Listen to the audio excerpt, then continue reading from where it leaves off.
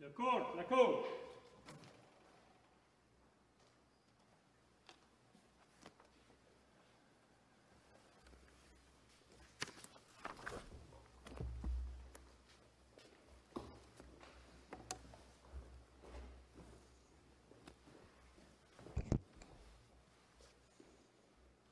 Bonjour.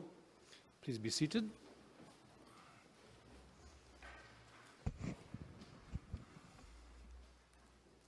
In the case of Canadian Council for Refugees et al.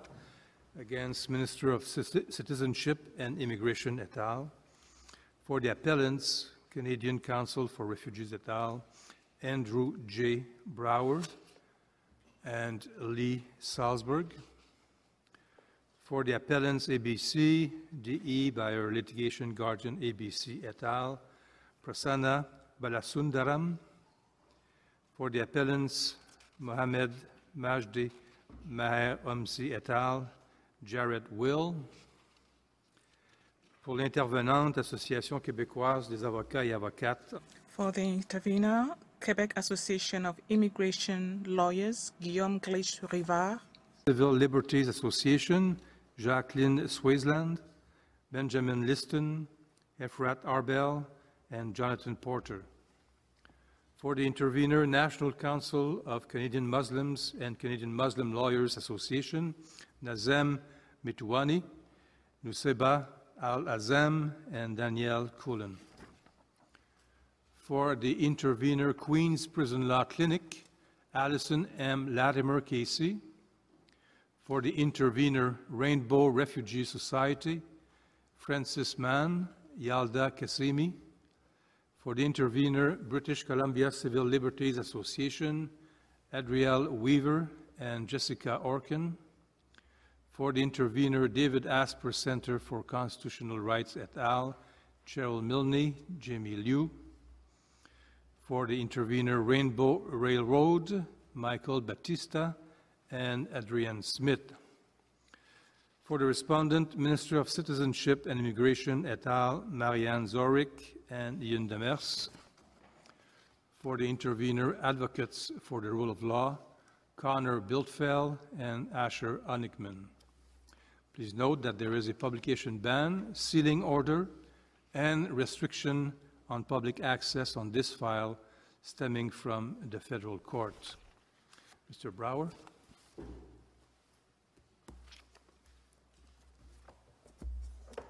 Thank you, Chief Justice, Justices. Our core proposition is this.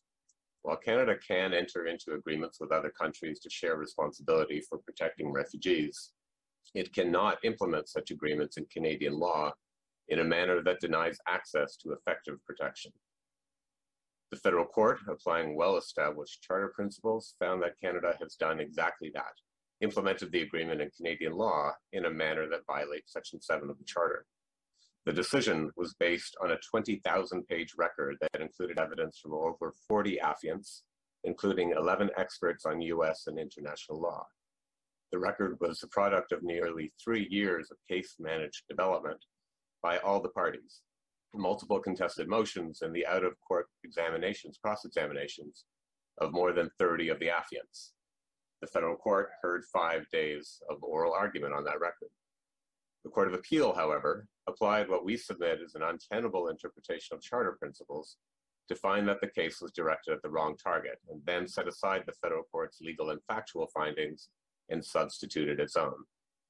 I plan to address 3 issues in my portion of this morning regarding Section 7.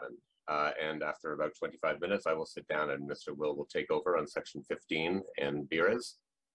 I'll address the Federal Court of Appeals treatment of the detention and causation findings and evidence, the applicability of the shocks to conscience standard, and the matter and role of safety valves. Given that the respondent now concedes at paragraph 61 of their memo that the Court of Appeals' central justification for overturning the federal court was wrong, that is, that we had not attacked the real cause of the charter breach, we intend to rely on our written submissions and the interventions of Halco and Acadie on that issue, unless, of course, the court has questions for us. So let me move right into the first issue. It's our submission that the Court of Appeal had no valid basis for intervening in federal court's finding of fact, and it erred by doing so without identifying errors that were both palpable and overriding.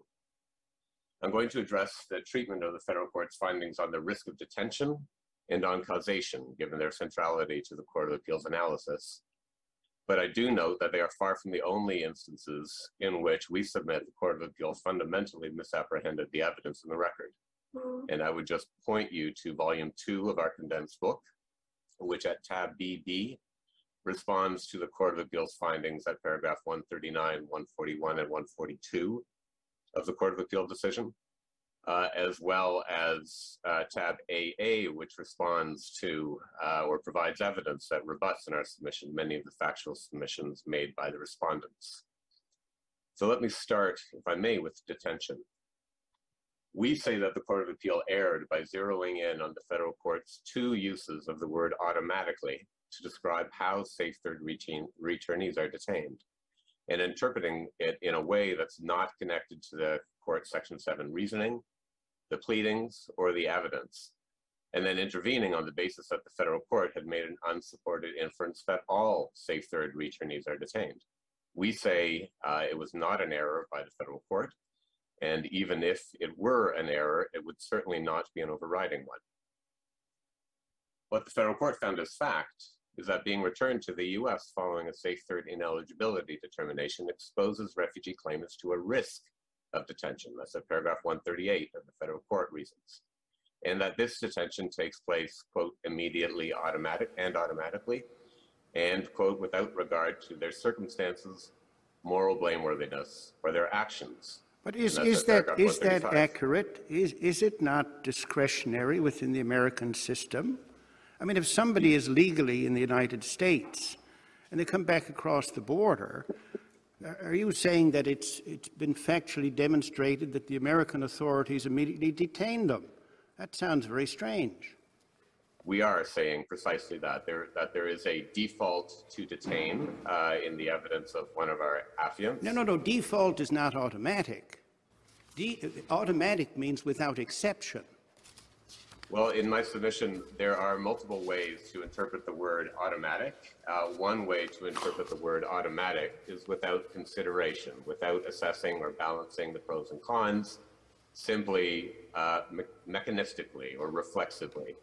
That's the sense in which we submit the U.S. is detaining safe third returnees. So you're saying that the record indicates that if somebody is legally in the United States, they present themselves to the Canadian border, they're returned to the United States, it's clear that they're not illegally in the United States, they're detained anyway.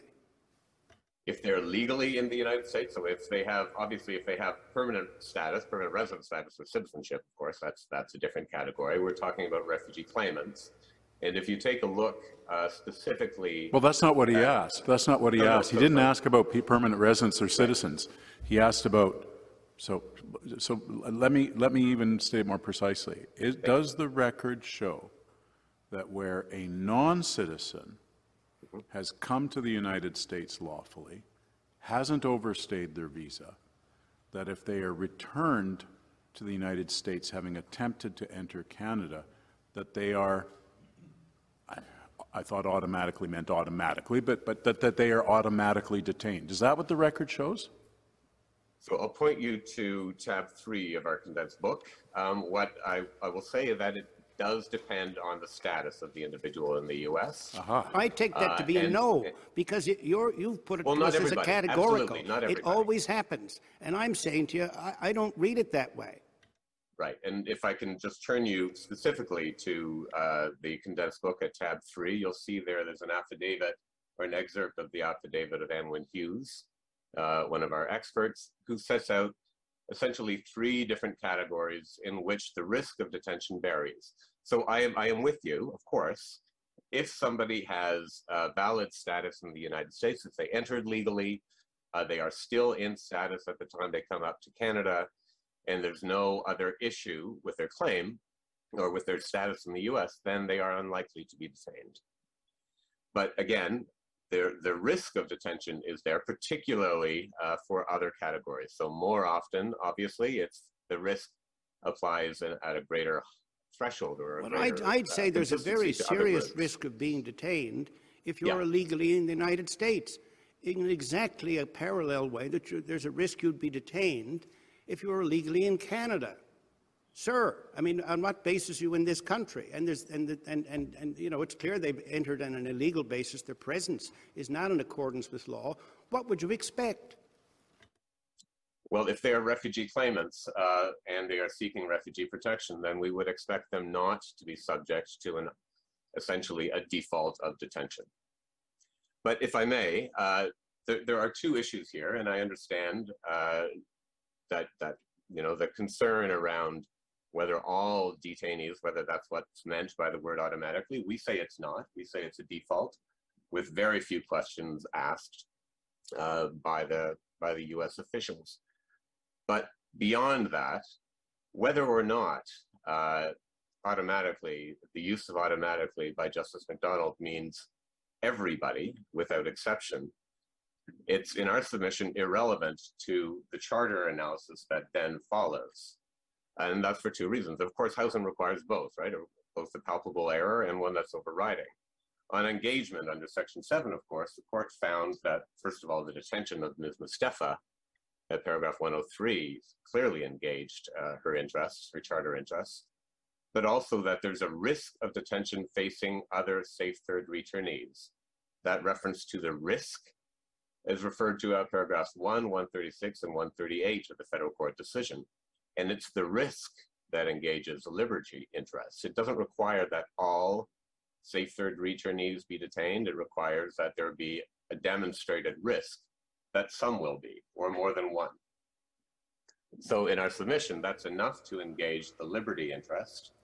And given the evidence as found by Justice McDonald that once detained, the conditions of detention create a heightened risk of refoulement, that engages the security of the person interest.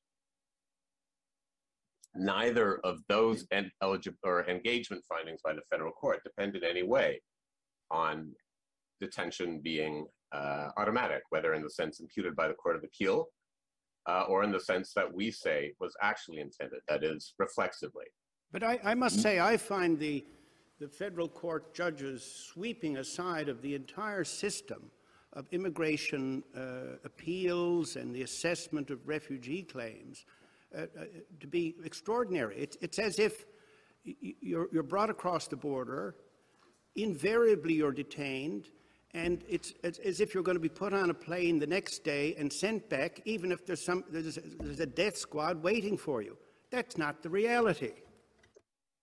My submission, with respect, that's not quite what the federal court found. I think it's, in my submission, a more nuanced finding. When it comes to sweeping aside anything in my submission, that's what the Court of Appeal did. And we need to bear in mind that Justice McDonald's finding was made on an extensive record of expert witnesses. Did the federal court really sweep anything aside? I mean, the federal court characterized the testimony in similar terms to what you're now characterizing it as, which is, I'm at paragraph 136 of Federal Court of Appeal. Their testimony taken at its highest suggests that many, not all detainees, or such people are detained. So it sounds like the federal court actually seems to exhibit a similar understanding to the evidence as you're now conveying to us. Do you mean the Court of Appeal? The Court of Appeal, rather, yeah. Right, yeah. Yeah, well, and ultimately, for the charter analysis, it doesn't matter, right?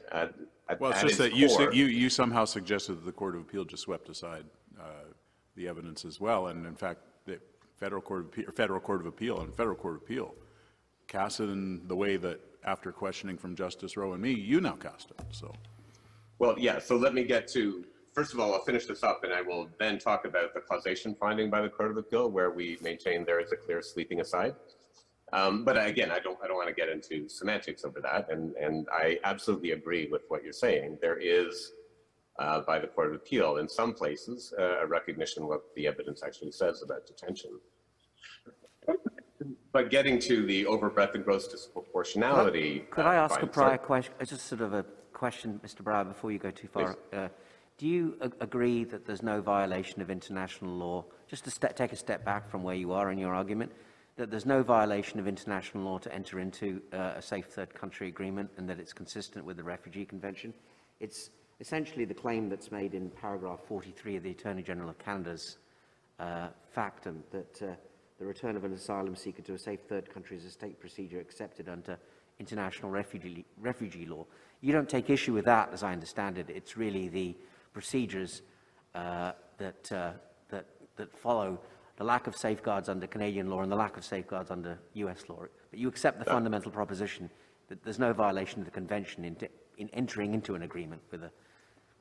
We agree. Okay, thank you.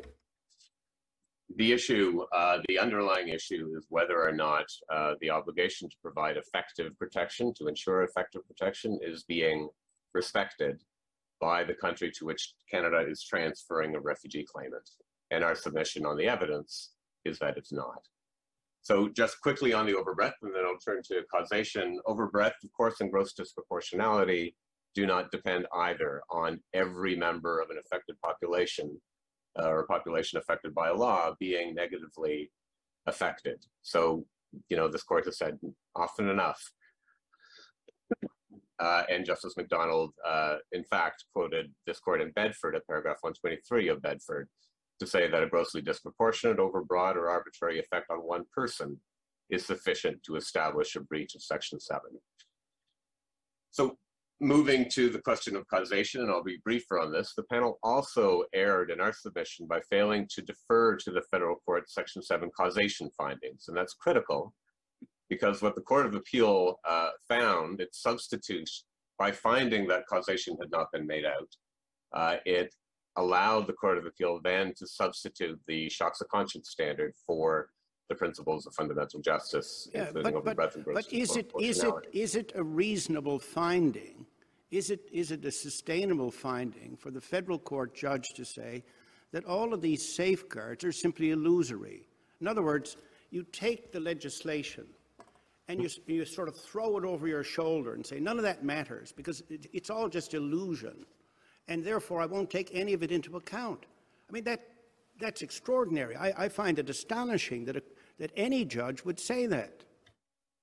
Well, again, what the judge had before her was an extensive record that included the details about what exactly happens at the port of entry.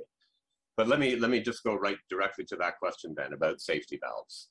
We argue that discretionary mechanisms that purport to relieve from unconstitutional effects, they don't belong in the Section 7 analysis. If anything, they belong in Section 1. Beyond that, whether considered under Section 7 or sorry, Section that's 1, a pretty, yes. that's, well, hang on, whoa. That's okay. That's a pretty bold statement. What's your authority for it? Bedford and Carter. In both cases, this court determined very clearly in our submission. I mean, this court has, even in the context of the same statute, are you good there? I do have a cold, I'm sorry. Okay, no problem. I mean, this court, even in reviewing this same statute, has denied claims of right under Section 7 on the basis that there's an availability of a stay application. So, take a minute, sir, because my fault. I'll move my microphone away. Sorry, I'm sure that's definitely. No, that's all right. So, I mean, what do we do with that? I mean, you're saying that this isn't part of the Section 7 application. We've got cases like Feeble. Oh, sorry. No, I'm good. Okay, we've got cases like Feebles. We've got cases like BO10 or whatever, however we're supposed to call that case, but where you have challenges to certain you have exclusions of refugee protection. In one case, people who've committed a serious non-political crime outside Canada. In another case, someone who's involved in organized criminal smuggling, and we have said that Section 7 is not engaged. We don't even get to Section 1. Section 7 is not engaged because the appellant is able to apply for a stay.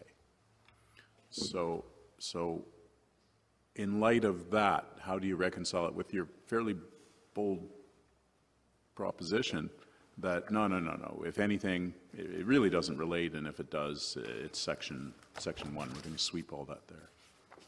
Well, section 1 is the place, of course, where minimal impairment and proportionality comes into the analysis. And in our submission, that is the appropriate spot to look at whether or not there are provisions that would mitigate the harm. But that's not an provision. answer. But that's not an answer. I pointed you to cases that suggest to me something else. So it's not an answer just to say, well, this is my submission.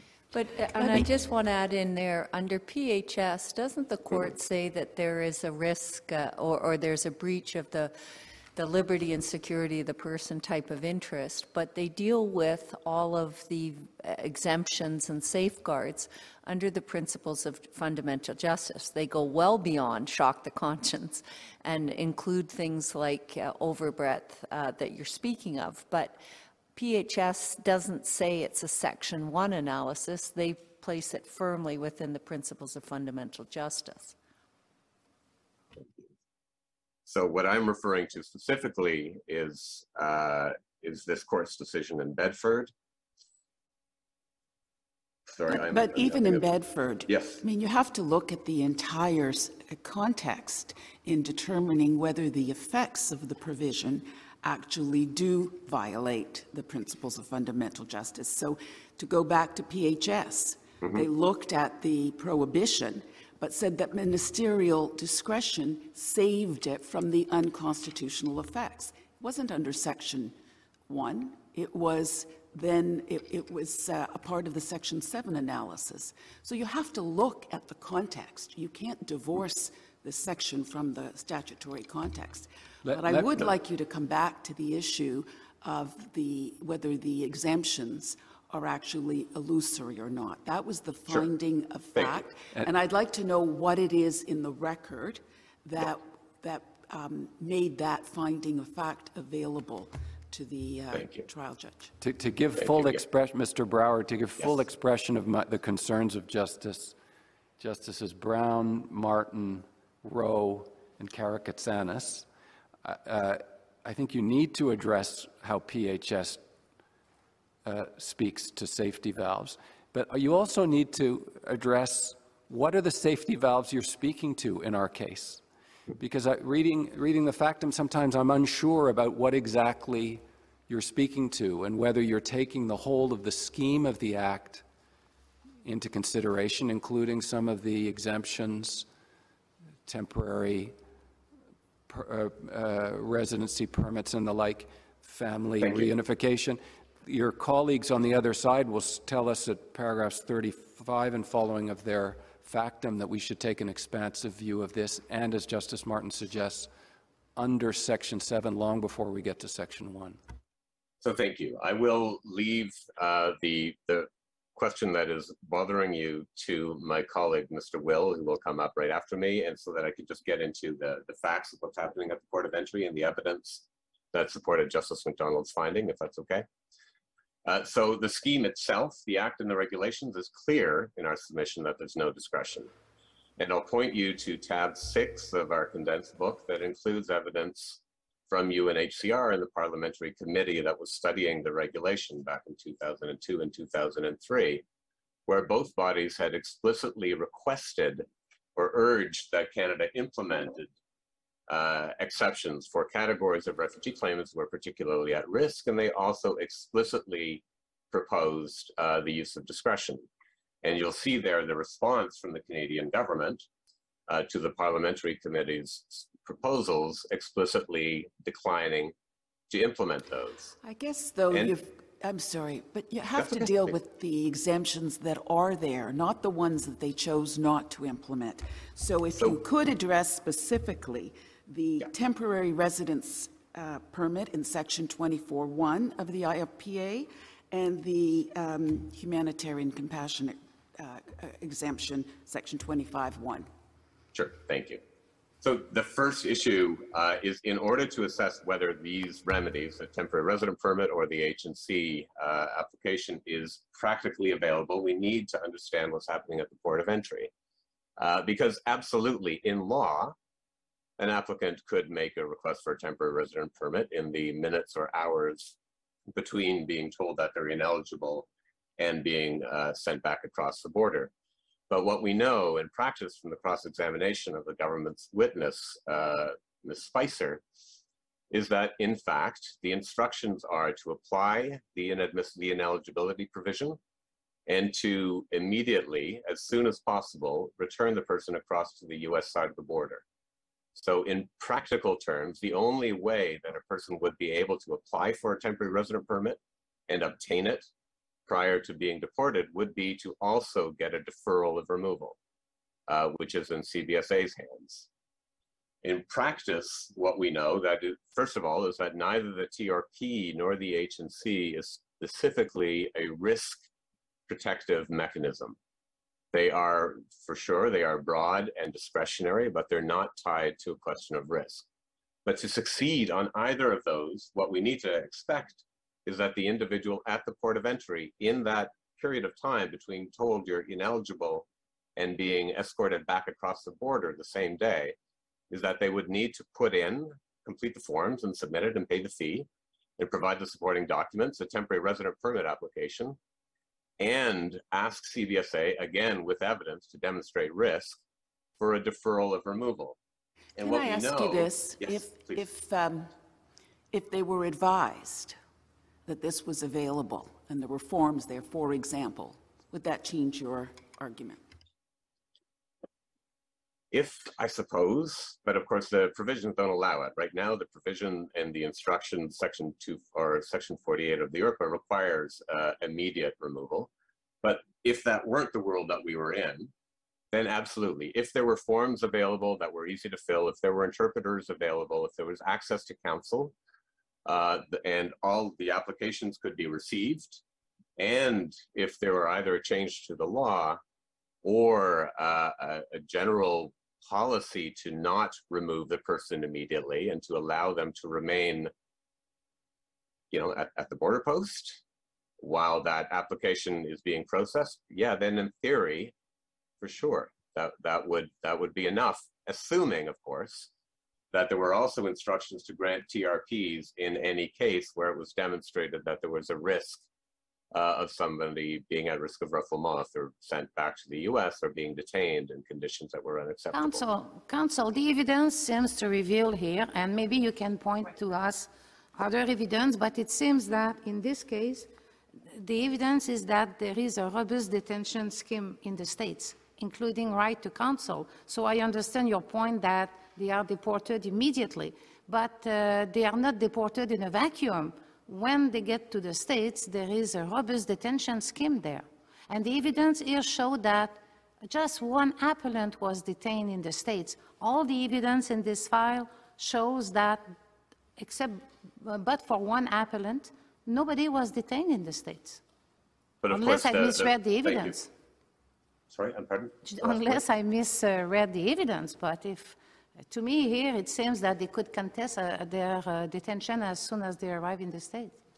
Well, I submit that the only reason that this case is before you with these particular appellants is because they were allowed to remain in Canada. The only reason that they entered Canada with ABC is that we arranged to bring a federal court stay motion in advance. We knew they were coming because she had family in Canada. We contacted the Department of Justice, contacted the federal court. This is in the record, and I can provide you the site later. But Justice McDonald also saw this evidence. The only reason that we got a stay from the federal court is because we set it up a week or two in advance. But for that, they would clearly, under the normal operation of the act, they would have been removed. But beyond the individual appellant here, the evidence that you also have all of the individualized, the individual anonymized applicants talking about their immediate detention on being returned to the US. And you have the systemic evidence from the experts, in particular Anne Wynne Hughes, but also others that we can provide you the sites for, that consistently confirm that there are significant problems with US detention and with access to remedies once detained. In particular, problems with accessing counsel. But aren't you really asking us by saying that in a country of 350 million people with more than 2 million illegal entrants to the United States a year, there will be some instances in which people are not properly treated.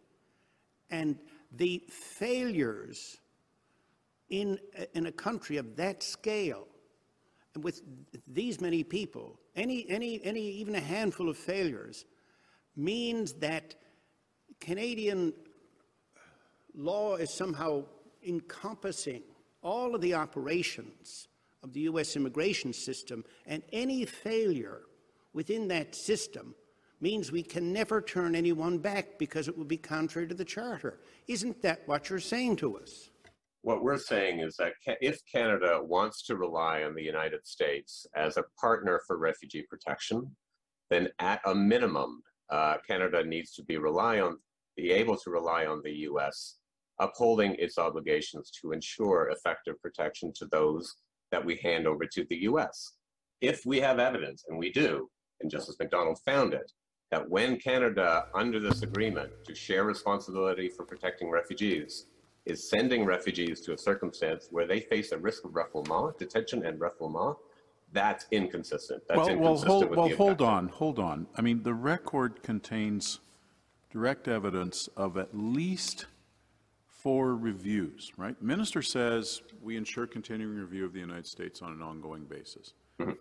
And I mean, whatever that means, the one thing is the record does contain evidence of a review. There was a public summary covering 04 to 09. There's a report covering September 2015 to 2016. There's a report covering January 2017 to March 2017.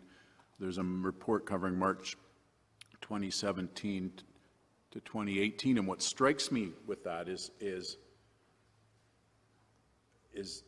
the reports were conducted more frequently when issues arose at the beginning of a new administration in the United States. Reporting became more regular. It reveals the minister's increasing concern with the evolving asylum situation in the United States. So what was the minister not doing that the minister should have been doing? Thank you. You've provided me with the perfect segue to pass the microphone on to Mr. Will, who's going to address exactly that question. Is he also going to address the earlier question that five of us asked? Okay, great. Yes, thank you.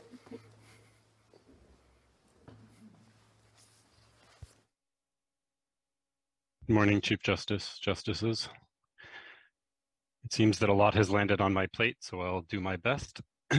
I want to begin with the question about PHS. In our submission, PHS is a judgment that was rendered without the benefit of the court's subsequent decisions in Bedford, Carter, and Apalanapa. And in particular, in Bedford and Carter, the court was at pains to clarify the law with respect to overbreadth and gross disproportionality, and was very clear about which parts of the analysis fit in Section 7 and which parts of the analysis fit in Section 1. So what do we do then with B10 or B010, which is a 2015 decision, post-Bedford, post-Carter, and here's what it says. This court recently held in Feebles, 2014 decision, that a determination of exclusion from refugee protection under the IRPA did not engage Section 7, because even if it excluded from refugee protection, the appellant's able to apply for a stay of removal to a place. So what do we do with that? Well, so yeah, the context is very important, because what the court is, the stay that the court is speaking to in both B10 and Febles is the possibility under Section 112 of the Act to apply for a pre-removal risk assessment. And if it's established that the person is at risk, they will obtain a stay of their removal. That is an option that is not available to refugee claimants who are being turned back under the Safe Third Country Agreement. They are expressly precluded from making that application for protection, which would result in a stay.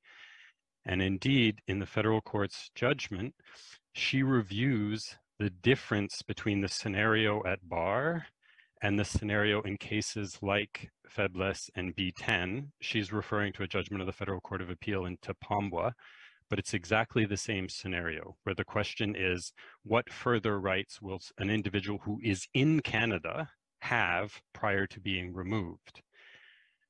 And the federal court judge is exactly correct in distinguishing that situation, because refugee claimants at the border don't have access to any of those mechanisms. Yeah. Now, you seem to put to us a jurisprudential proposition that PHS is no longer good law because it has been overruled by Bedford. Is that your position? With respect to where safety valves should be considered in the analysis, that is the proposition. The other thing that I would say about PHS, however, which is important with reference to the decision of the Federal Court of Appeal in this matter, is that the existence of the safety valve was not in PHS grounds for not conducting charter review of the operative provision, which is how the Federal Court of Appeal took it. So there's an important distinction. Even if you are going to take the safety valves into consideration, the question still remains, is the operative provision a provision that produces effects that are overbroad or grossly disproportionate? The federal court found, on the basis of an extensive record, that there are effects that flow from the operation of this provision that are inconsistent with the statutory objective and in some cases grossly disproportionate. And I would push back very respectfully against the submission that the federal court simply pushed aside the whole statutory scheme. Because what the federal court very aptly noted, which is, I think, the point that Mr. Brower was trying to get to, is that none of those mechanisms are available unless the person obtains a deferral of removal from the CBSA at the border. CBSA is under a statutory duty to remove immediately. To have access to anything else, the CBSA has to agree to defer. And as the respondents themselves put it, at paragraph 35 of their factum, a deferral is a remedy available only in exceptional cases where a claimant can prove a risk of death, extreme sanction, or inhumane treatment. In other words, speaking for myself, I guess one of the things that I find perplexing is in trying to understand what, and we'll get back to this question that's been asked now several times, what illusory means in the mind of the judge of the federal court, when she also says resources, asks whether resources are readily available. So it seems to me that it's not that they're entirely unavailable, it's that they're available, there are hoops to go through, and the question is that by saying it's illusory, is that overstating the matter for determining whether we're in a circumstance that's overbroad or not? Or as your colleagues on the other side suggest, these multiple mechanisms contained in the Act all have to be read together to understand whether there is relief that's available in some way or another. And so I guess at base, what does illusory mean to you? And if is it perhaps a properly chosen word? And if it's not, is this an error of law, an error of fact, by not taking into account the whole of the Act, or is it an error of fact? Where are you at on that? Yeah, you anticipated exactly where I was going, Justice Kassir. So I was speaking a moment ago to the test that is applied to obtain a deferral of removal from the CBSA. It's an extremely high threshold, and it doesn't cover the scenarios in which this provision produces unconstitutional effects. In other words, the test for a stay for a deferral has nothing to do with whether or not the persons concerned will have access to effective protection in the US. It's a much higher threshold that would capture some, but certainly not all of the cases in which an unconstitutional effect is produced. So that's why the deferral is insufficient.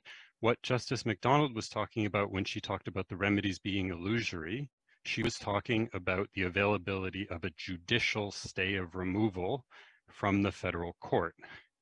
And she was responding to the respondent's argument that, hey, look, two of the appellants in this case were able to get judicial stays, doesn't that show that the remedy is practically available? And as Mr. Brower explained, they were extraordinary circumstances that led to these two appellants being able to get stays in this case. Litigation was thought through, set up in advance, they had counsel, and the vast majority of claimants who show up at the border don't have counsel. And you can't get a judicial stay if you're stuck at the border without counsel. And in the minutes or hours between between the ineligibility and removal, there is, in 99.999% of cases, no opportunity to seek a judicial stay. And what the respondents try to tell you, well, look, 2 out of 3 of the appellants here got it, but what we're actually talking about is 2 out of 4,055 cases that were returned in that 5-year period. Can I pull you back to this, whether this is a question of fact or not? There's a long line of federal court authority, and maybe it's just wrong, but that has consistently held that even though Bedford set a new standard for Section 7 causation that wasn't established at the time of PHS, the position from B10 still applies, and as a matter of law. Now, might disagree with sort of the logic of it, but does that not suggest that this isn't a question of fact, or at least it answers the question of whether this is a question of fact or not? I'll admit I'm not 100% sure I follow the question, but let me take a stab at it. Again, B10 and Faiblesse and Tepombois are all cases where we're talking about people in Canada who have future statutory remedies available to them that will, by definition, take place prior to their removal. So that's the essence of the causation finding in B10, is that the removal is too remote, because even though we're talking about the issuance of a deportation order, there's several other processes that are necessary before the removal order can be carried out. Here, there are none. Ineligibility, removal order is issued, has to be executed as soon as possible, with no further intervening statutory processes. Can you just help me with the factual issue? There was a deferral order made for at least one of the parties. Can you remind me? Because there was a deferral order made. I take your point about a high threshold, but it seems to have been met. No, I understand the language is perhaps foreign to the court, but the deferral is what we refer to as the CBSA having the discretion to defer removal. And it's that exercise of discretion that has that extremely high threshold that I was discussing. That did not occur. There's no examples of that occurring in any. I read somewhere that the officer did deferral till the end of the day. I just can't remember the exact circumstances, but that's all right. You can leave it. I'll look it up later. It happened in the context of the stay proceedings for the appellants ABC, and they had actually sought a brief deferral because it actually happened to be Justice McDonald, who was hearing the stay, had agreed to hear the stay, I can't remember, later that day or early the next morning, but the CBSA refused to defer even pending a hearing of the stay motion. So ABC's counsel, Mr. Balacundrum, had to go back and essentially pull Justice McDonald back out of her chambers in order to have the stay heard urgently because the CBSA had refused to defer pending the hearing. Thank you. Oh, that was wrong. Okay.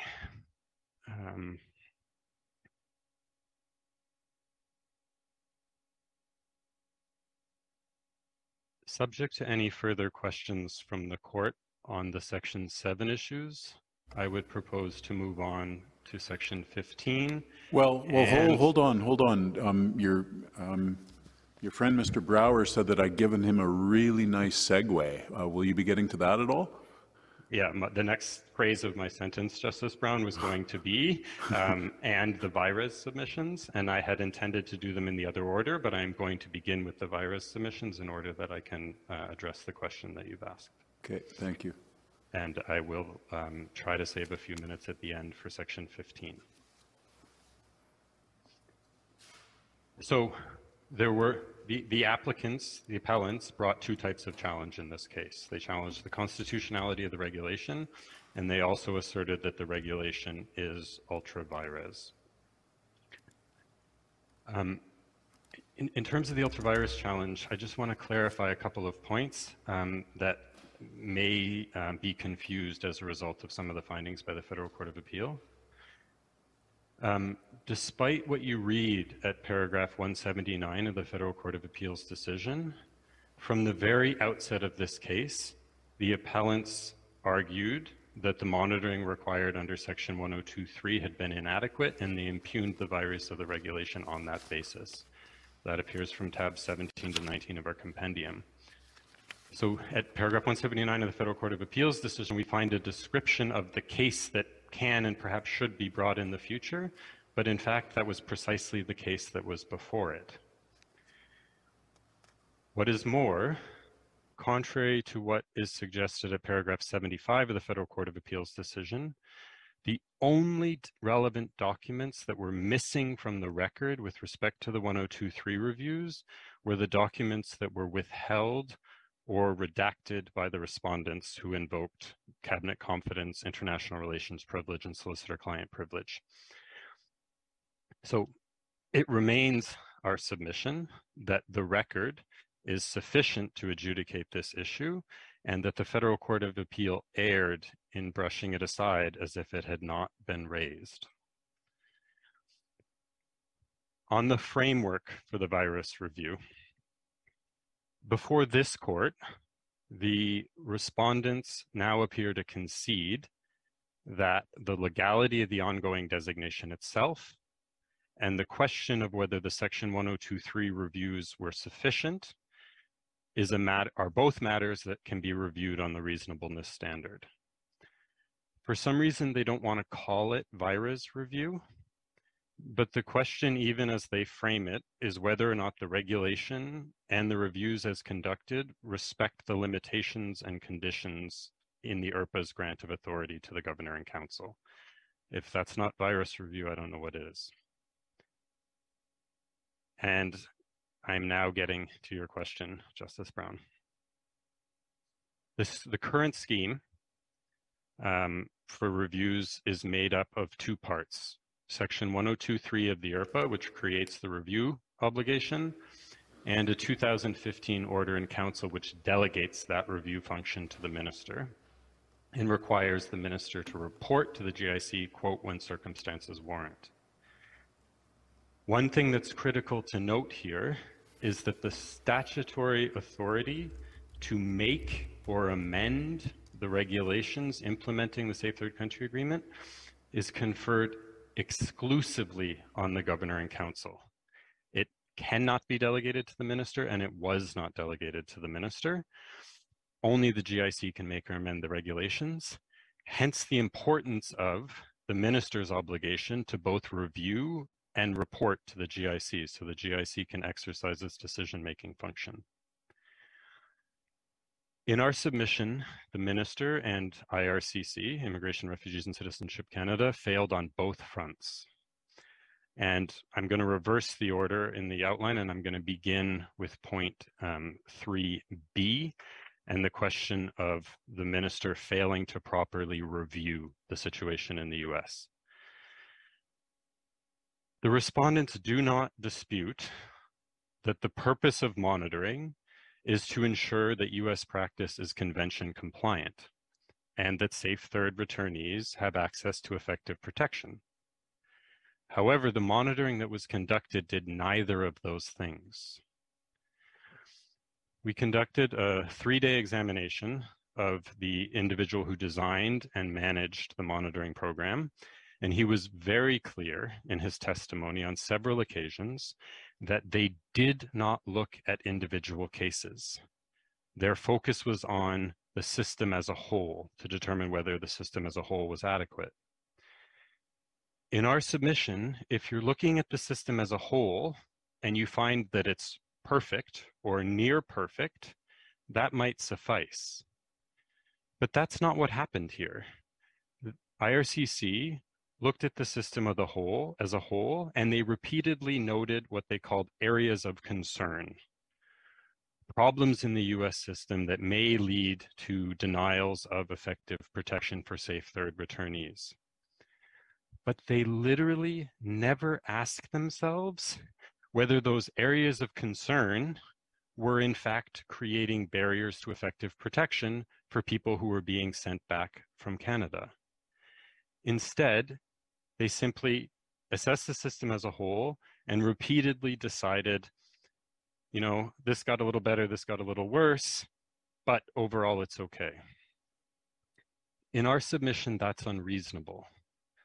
Section 102.2 of the IRPA expressly requires consideration of the designated country's policies and practices for a reason. The reason is that the whole purpose of the monitoring is to ensure access to effective protection for those who are returned.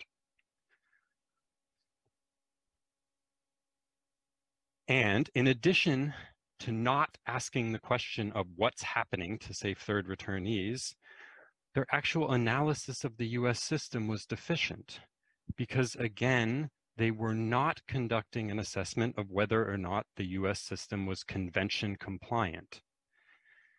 Both the oral testimony and the documents are very clear that what they were doing was measuring changes in the US system to determine whether the system had deteriorated enough that it should be de-designated.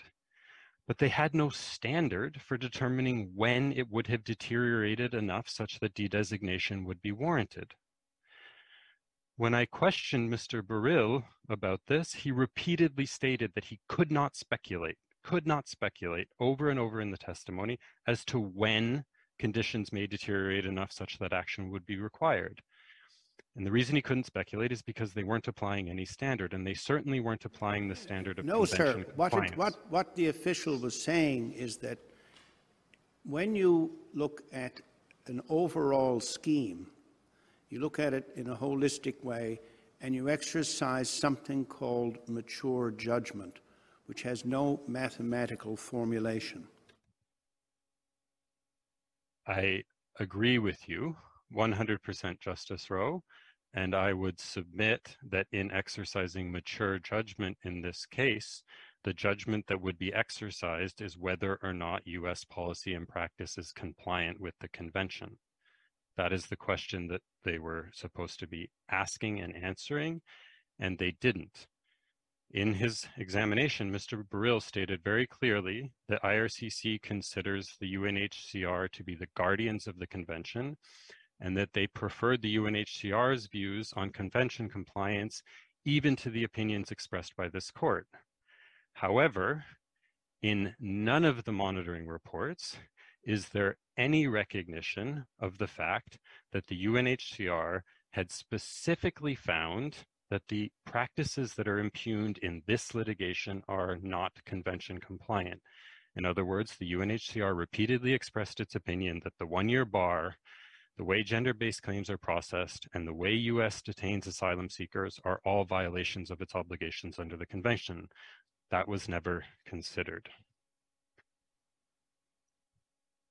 Nor did IRCC ever monitor what happened to any particular individual who was returned under the agreement. The UNHCR, when they gave their comments on the implementation of this agreement, they suggested that monitoring should be done, and indeed international best practices suggest that it should be done. All the respondent has to say here is that... So I just want to know where we're going here. I mean, even if we were to accept your submission that the minister was not properly reviewing the US's designation as a safe third country, wouldn't the remedy be then against the minister? I mean, how do we get to a declaration of vires from this? So in our submission... Just to pick up on point, isn't the remedy mandamus? So yes, a remedy could be mandamus. The court could order the minister to redo the review, or could order the GIC to redo the review. However, to take the old language from the court's virus jurisprudence, the review is a condition precedent to the legality of the regulation. The regulation remains consistent with the scope of the statutory power if and only if the review has been conducted properly. That is our submission. If I could just very briefly finish my point on monitoring individual returnees. Again, the whole point of the exercise is to make sure that these individuals who are being turned back are being treated in accordance with their convention rights. But they never looked at what happened to anyone who was turned back. And the respondent's only argument here is to say, well, it's not practical for, quote, obvious reasons. However, it is practical for a number of reasons. And we've given the court some examples at tab 30 and tab 31 of our condensed book, demonstrating how readily the relevant information would have been available to IRCC had it chosen to look into the matter. The agreement itself contains the information sharing provisions that would be necessary to allow it.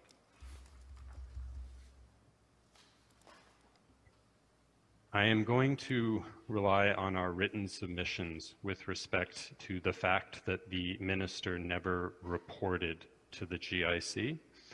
Suffice to say for the moment that the GIC has not had a report on the Safe Third Country Agreement since 2009, and there was never a single occasion following the adoption of the 2015 OIC that the minister deemed it relevant to report to the GIC, despite very serious changes occurring in the US.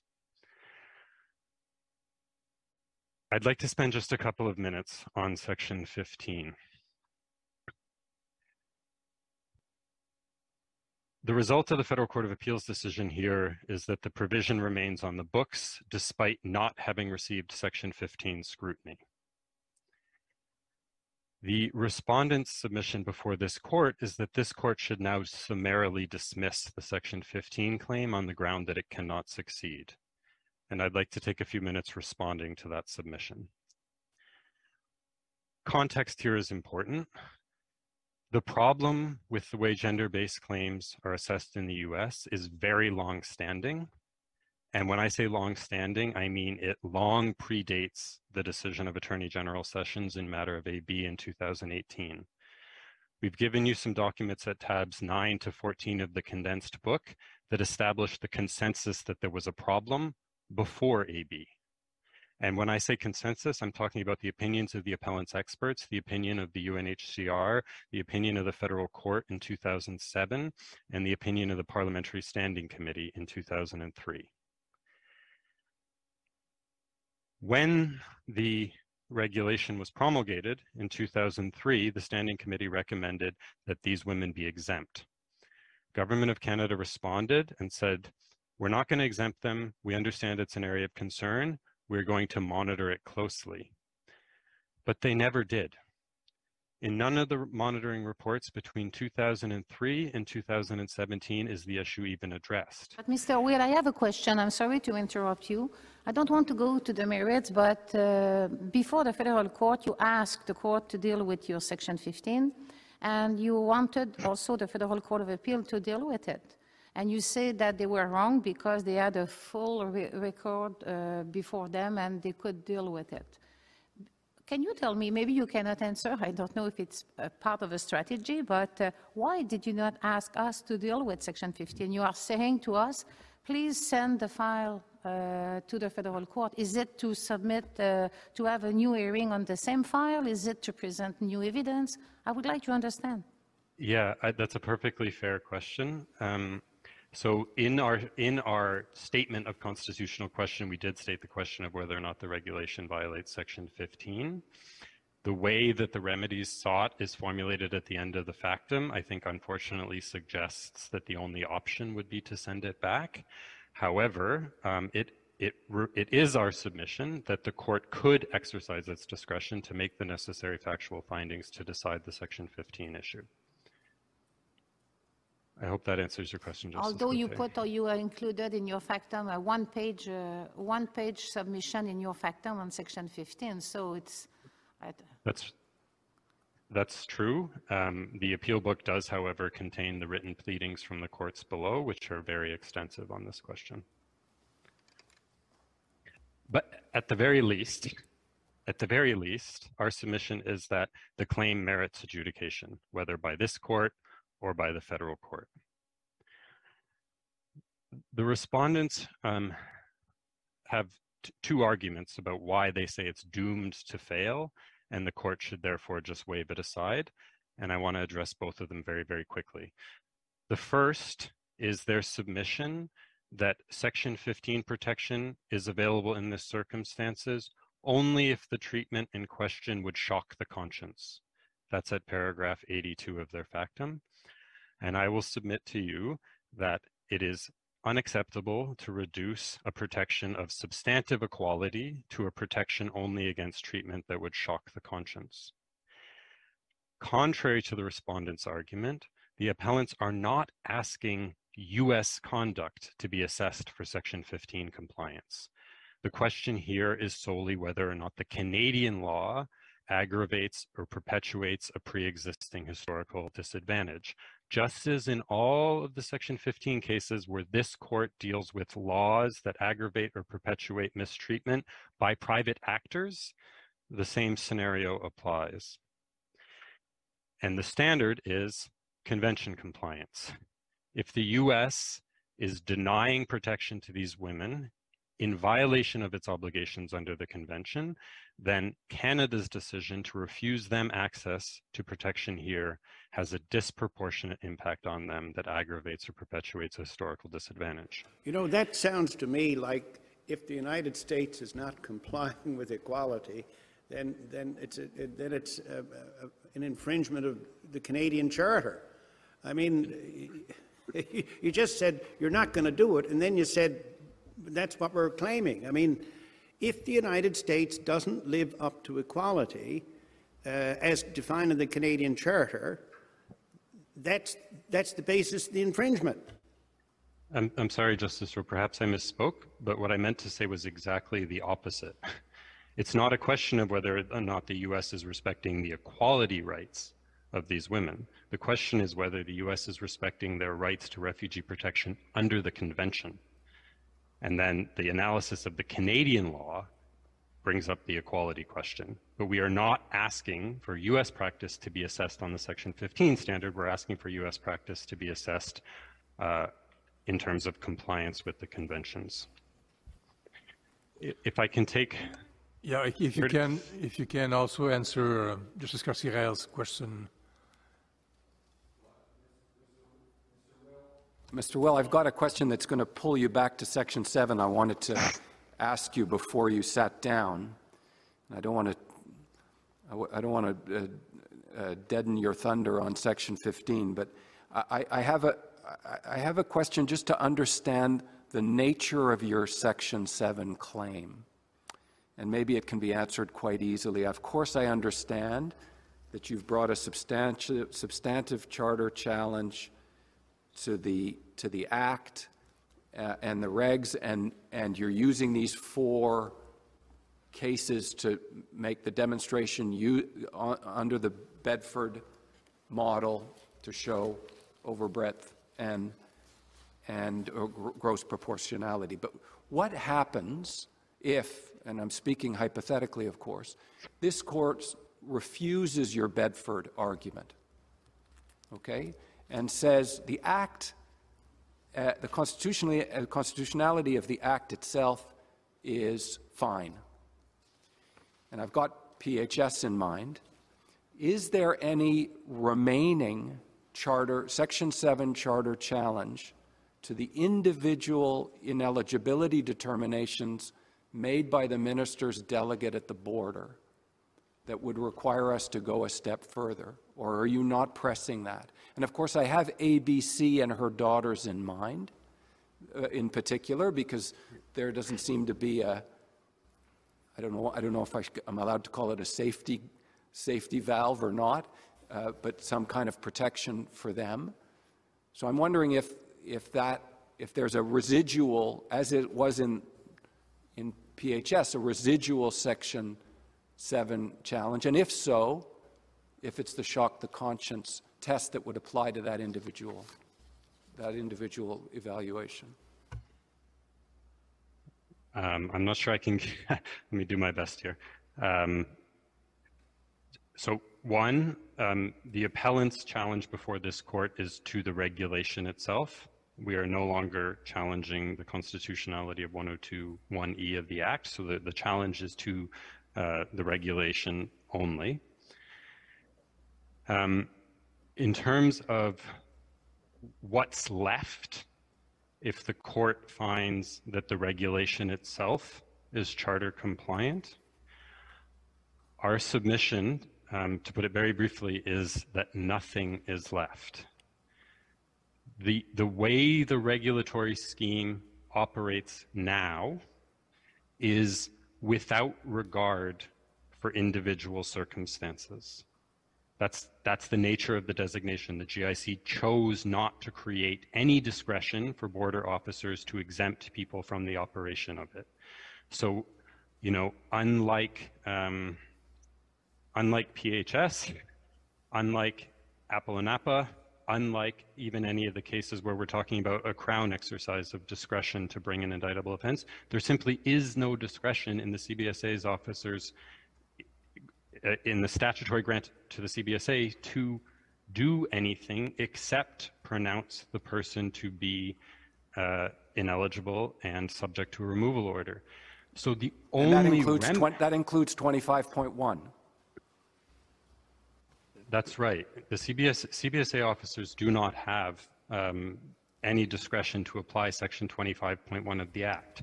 What about Section 24.1? The temporary residency, that is the officer's discretion. So yes, they could choose to step outside of their role as eligibility determinators and issue a temporary residence permit. There's a couple of problems with it. One, they don't have to, right? If they're there doing their job, they're not doing their job assessing 24.1 applications. They're doing their job pronouncing an ineligibility and effecting a removal order. But the other thing is the 24.1 minister's permit doesn't actually exempt them from the ineligibility. Right? It doesn't make them eligible to seek refugee protection. It allows them into Canada with temporary status that can be revoked or expires at any time, but it doesn't actually relieve them from the effects of the ineligibility. To finish my answer to your question, Justice Kassir, it would be a situation where in every single case, an applicant would have to go to court to seek a Section 24.1 remedy. That would be the only possibility for getting around the scheme as it's currently written. In our respectful submission, if that's the scenario where the only remedy is to go to court and seek an individualized Section 24.1 remedy, that means that the regulation it should be struck down under Section 52. Right? If that's the effect that is produced, that people need to go to court to seek individualized remedies, that's telling you there's a charter problem with the regulation itself and it should be struck. We are not saying that there is no way to design a charter compliant regime. There certainly is, but this isn't it. Thank you. Your time is up. Thank you very much. Thank you. The court will take its morning break, 15 minutes.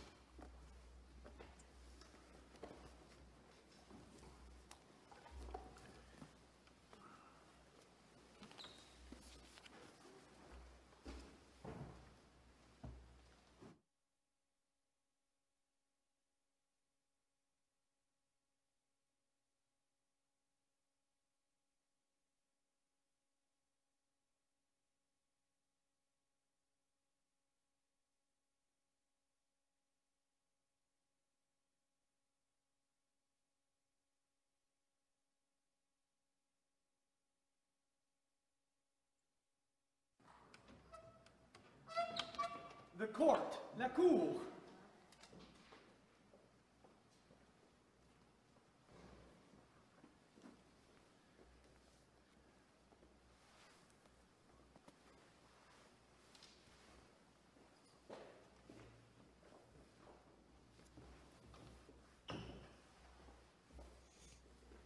Merci, veuillez vous asseoir. Thank you. Please be seated. Mr. Clich Rivard. Thank you very much. Good morning, Chief Justice, Justices.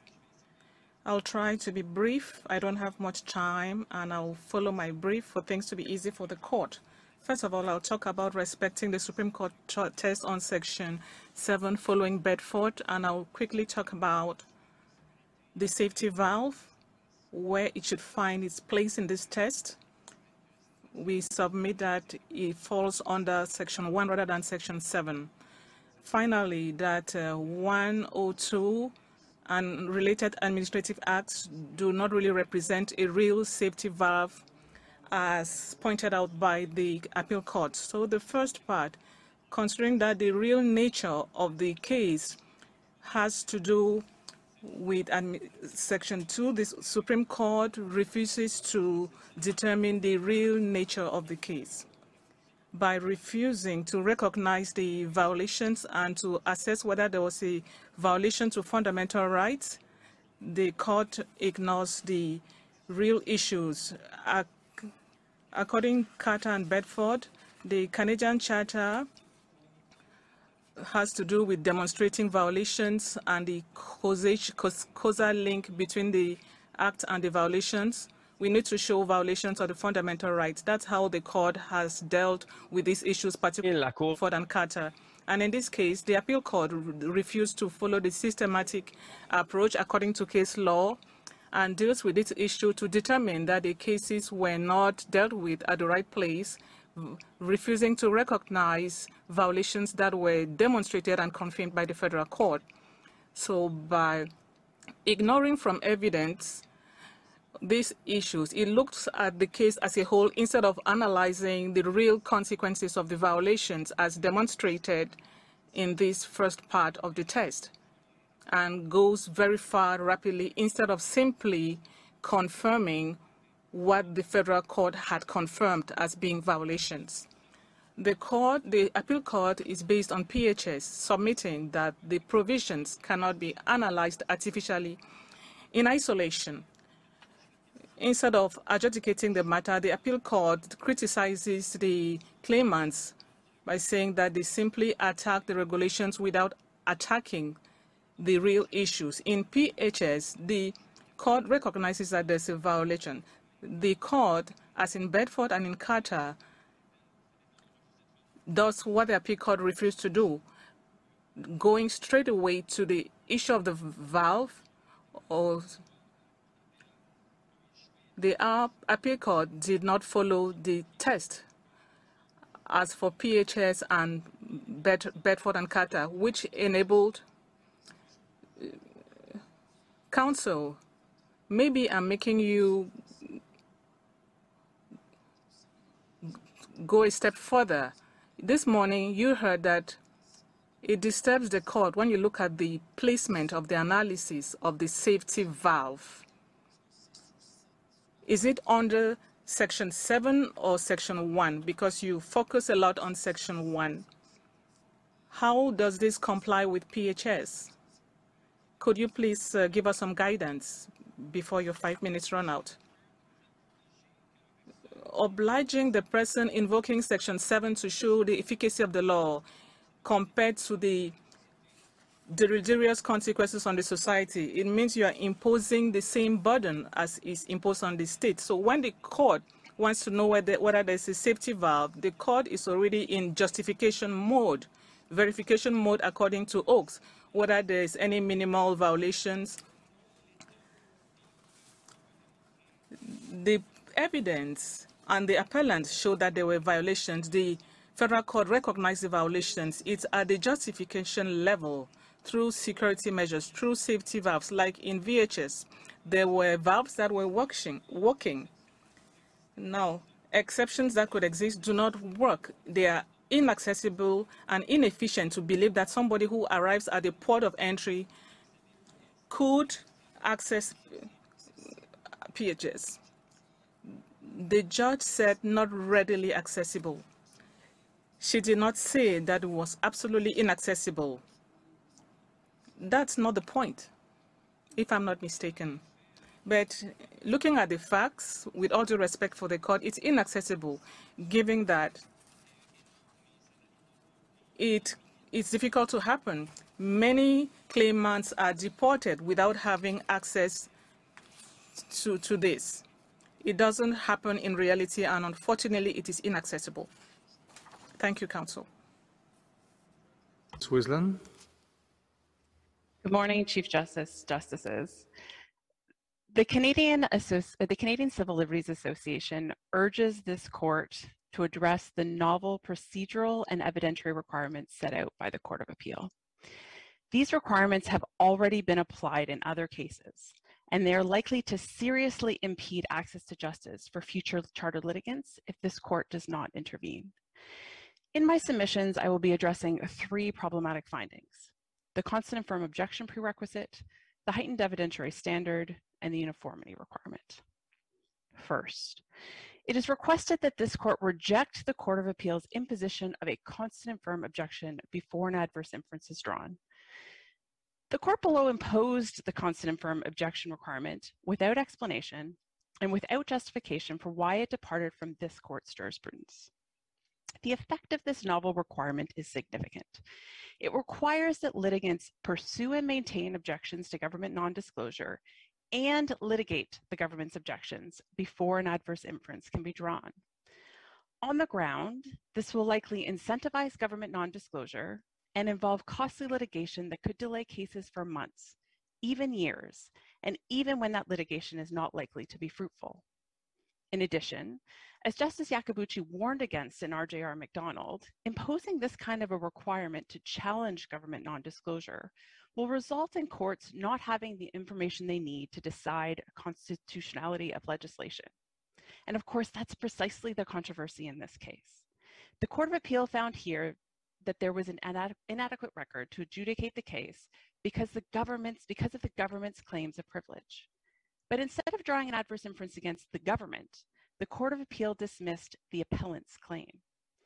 The court found that the appellants had acquiesced to the government's non-disclosure because they didn't challenge it enough to meet the constant and firm objection threshold. This case consequently demonstrates the significant impact that this requirement can have on the ability of litigants with valid charter claims to challenge infringements of their rights. The CCLA therefore calls on this court to explicitly denounce the imposition of a constant and firm objection requirement and reaffirm its earlier jurisprudence. Second, the CCLA asks this court to reject the evidentiary requirements imposed by the Court of Appeal. The Court of Appeal dismissed the appellant's case in part because it found that the evidentiary record was, and I quote, too thin on key issues to permit responsible adjudication. Now, at paragraph 83, the court describes the kinds of evidence it believed would have permitted the adjudication of this claim. And it specifically acknowledged in that same paragraph that the sources would be broader and more numerous than those that the appellants in this case could access. So although purporting to rely on Danson and McKay, the Court of Appeal's approach is not consistent with these cases.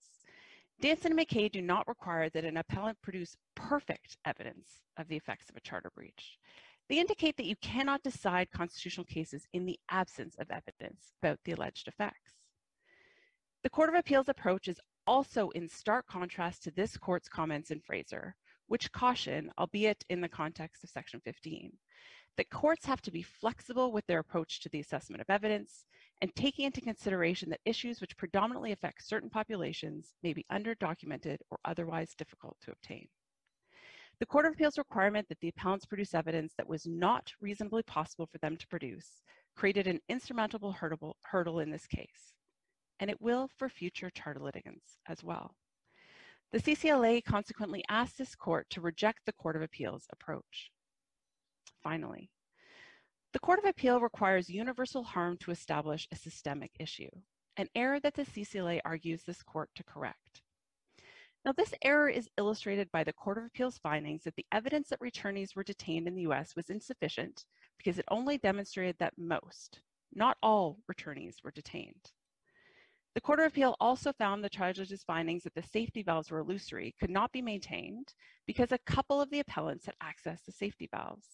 This was despite the federal court's explicit finding of fact that these cases were exceptional. To require that there not be an exception to the treatment of individuals in order for a systemic issue to be established sets an untenable threshold that is essentially impossible for charter litigants to meet. The CCLA therefore requests that this requirement also not be maintained by this court. Now, we appreciate that there is a lot that is going on in this case, but we still request that the court specifically address these issues in your decision, because a failure to do so could have dire consequences on the ability of future litigants to challenge unconstitutional legislation. Thank you. Thank you very much. Nassem Mitouani. Chief Justice, Justices, I represent the National Council of Canadian Muslims and the Canadian Muslim Lawyers Association, who have intervened jointly in this matter to make two key submissions. Firstly, we submit that the threshold analysis into whether Section 7 interests are engaged must take into account the individualized perspective of the person making the claim.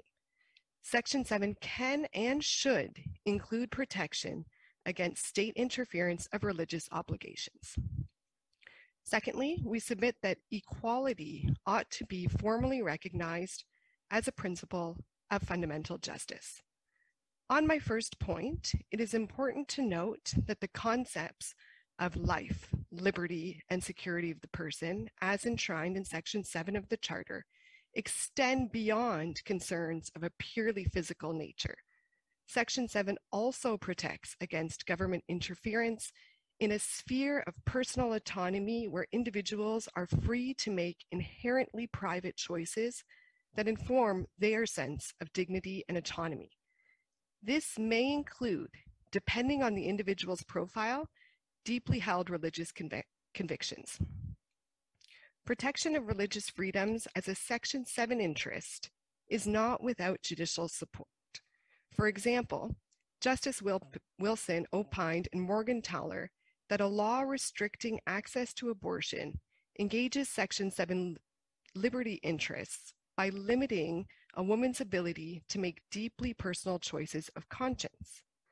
Similarly, in AC in Manitoba, Justice Binney found that choices regarding how an individual wishes to live, including their adherence to religious views that we may not understand, engage liberty interests under Section 7. Justice Binney's remarks in this regard were relied upon in Carter and Canada. Where the facts call for it, therefore, a court can and should consider the impact of state action on religious beliefs under Section 7. For Mustafa, for example, being continuously given food that did not meet her religious requirements and not having certainty of what she was eating was not innocuous. For her, it amounted to a denial of her ability to live in accordance with religious laws that she deemed integral to her faith.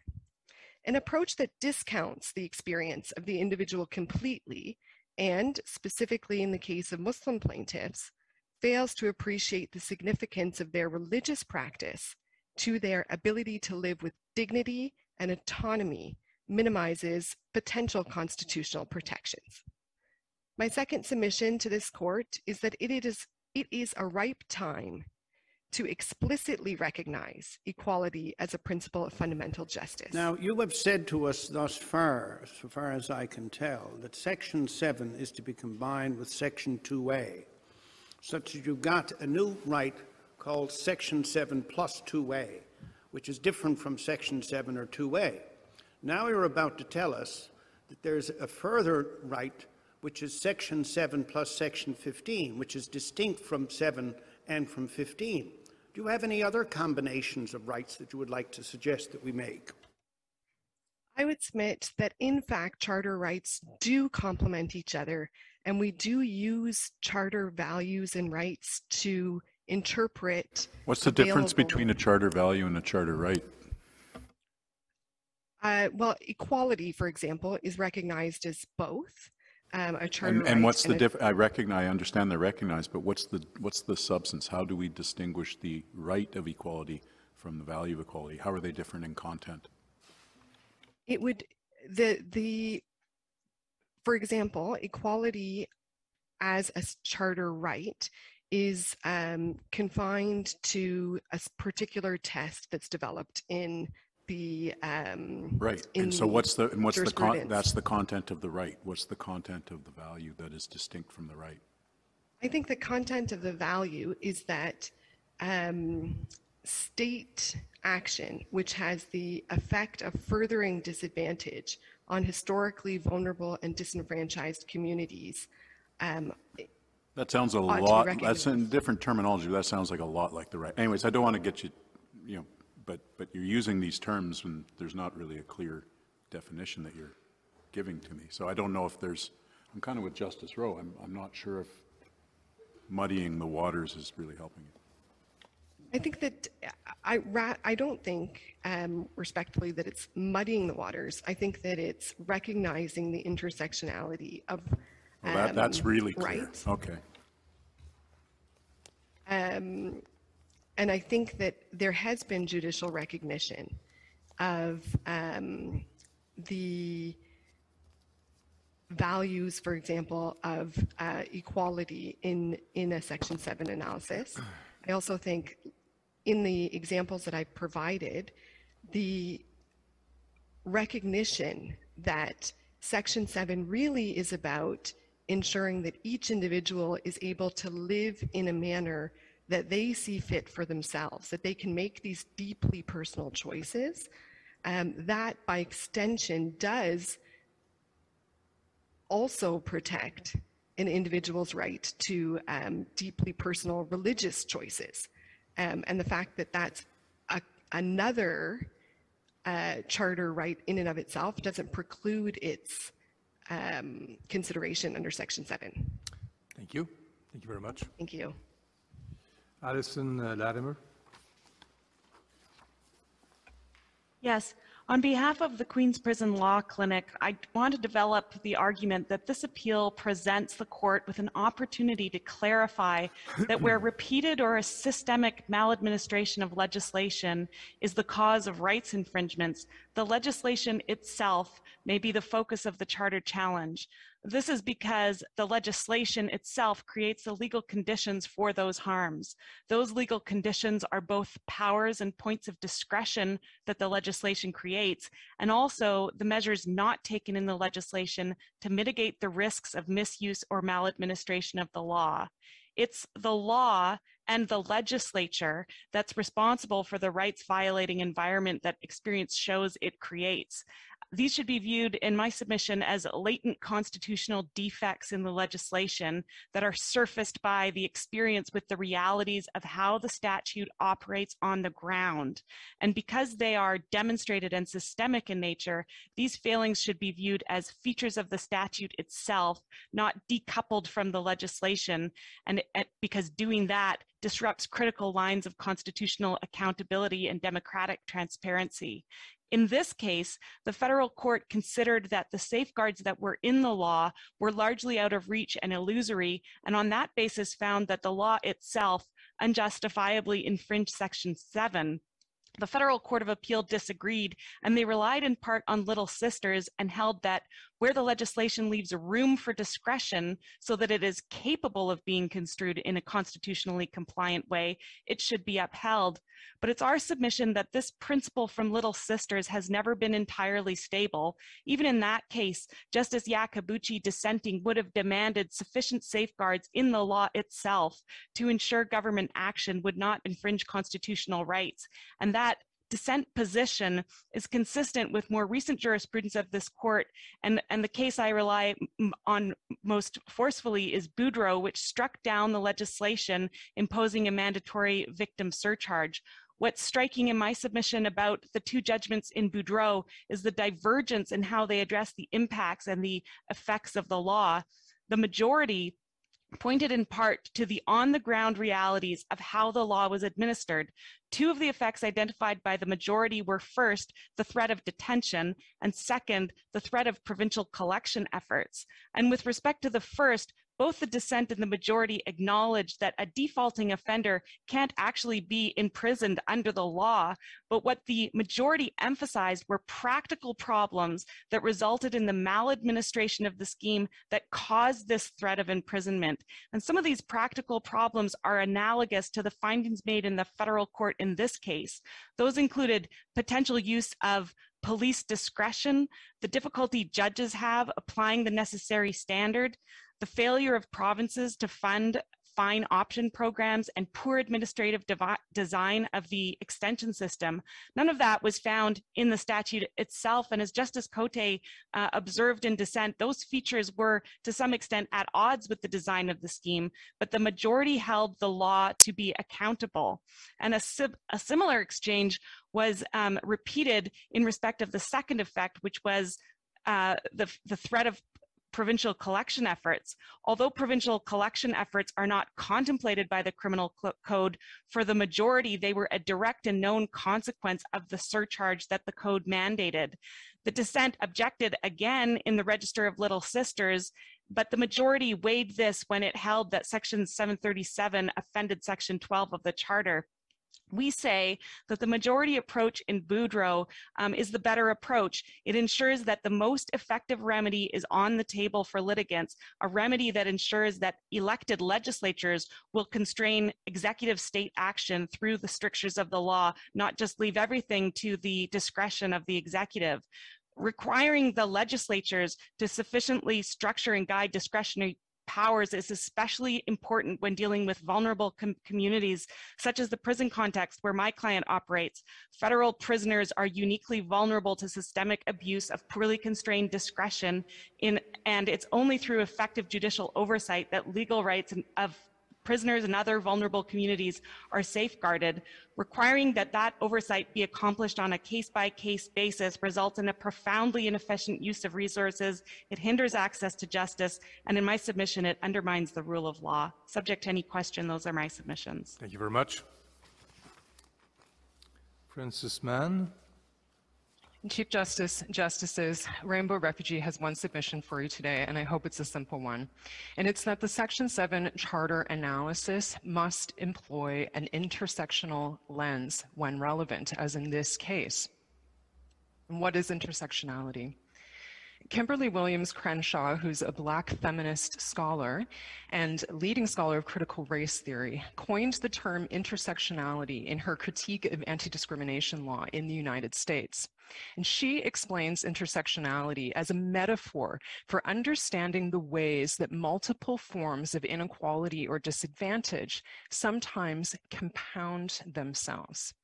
So, to have a practical example, in this case, treating race, gender, and sexuality as mutually exclusive categories of experience would hinder this court's analysis of the application of Section 7 as it's experienced by the applicants and others. Intersectionality as a concept has been well recognized by the federal court and also within anti-discrimination law, but there's no stated principle or precedent requiring this analysis under Section 7 when it's relevant. I will move quickly to the analysis in Withler, where this court recognized the limitations of the mirror comparator group analysis under Section 15 and simultaneously highlighted intersectional principles. And in that case, this court found that an individual or group's experience of discrimination may not be discernible with reference to just one prohibited ground of discrimination, but only in reference to a conflux of factors, any one of which taken alone might not be sufficiently revelatory of how keenly the denial of a benefit or the imposition of a burden is felt.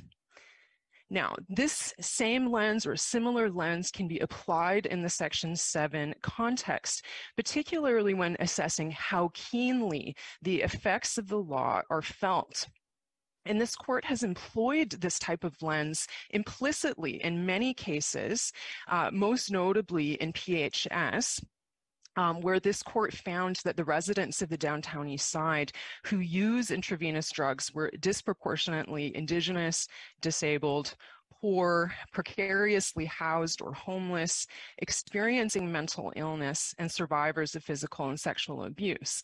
And by viewing all of these circumstances together in their totality, this court was able to conclude that addiction was not a matter of choice, and thus the state conduct in refusing to grant the CDSA exemption caused the deprivations of life, liberty, and security of the person. It's also relevant to the analysis of security of the person, since minor intrusions on psychological integrity do not engage Section 7 of the Charter, but what may be minor to one group of persons may not be minor to those who are uniquely marginalized along a number of different identity points. And the same can be said for the effects analysis under gross disproportionality, arbitrariness, and overbreadth, where the focus must be on the individual who's experiencing those unconstitutional effects of the legislation. So here, the people impacted by the Safe Third Country Agreement are not just refugees and migrants, but they're people who may also be experiencing marginalization on the basis of their sexual orientation, gender identity, gender expression, and health status. At paragraph 23 of our factum, we've cited examples in the record of evidence of abuses suffered by LGBTQI persons that were held in detention in the United States. And for some of these people, they were forced to either choose a so-called voluntary deportation in order to escape detention, or were so impacted by their detention that they were unable to effectively present their case. So here we can see how their experiences of detention are impacted particularly on the basis of their sexuality or sexual orientation or identity, and how that consequently also limits access to justice, both in the United States and in Canada. And my final point would be that even under the shocks the conscience standard, which the Federal Court of Appeal alluded to in its decision, this is a high standard, but the intersectional lens would be equally relevant there as well. Thank you. Those are my submissions. Thank you very much. Arielle Weaver. Thank you, Chief Justice, Justices. My colleague Jessica Orkin and I represent the British Columbia Civil Liberties Association, which intervenes in this appeal to address the Section 7 implications of the potential detention and prosecution of STCA returnees within the United States. And in my time today, I'll seek to address two arguments. First, that the question to be determined is whether removing refugee claimants to the risk of detention and prosecution violates the principles of fundamental justice. If so, we say it shocks the conscience. And second, that the court's determination and application of the relevant principles of fundamental justice must be informed by Canada's obligations under the Refugee Convention. And we rely on our written submissions with respect to the interplay between various charter rights. On the first of those issues, the respondents submit that the test under Section 7 is whether the harms to which STCA returnees are exposed would shock the conscience, and that only if that standard is met are the principles of fundamental justice violated.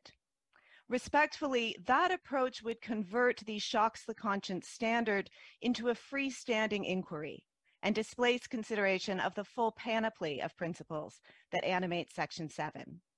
It would also be contrary to the precedent established and repeatedly affirmed by this court.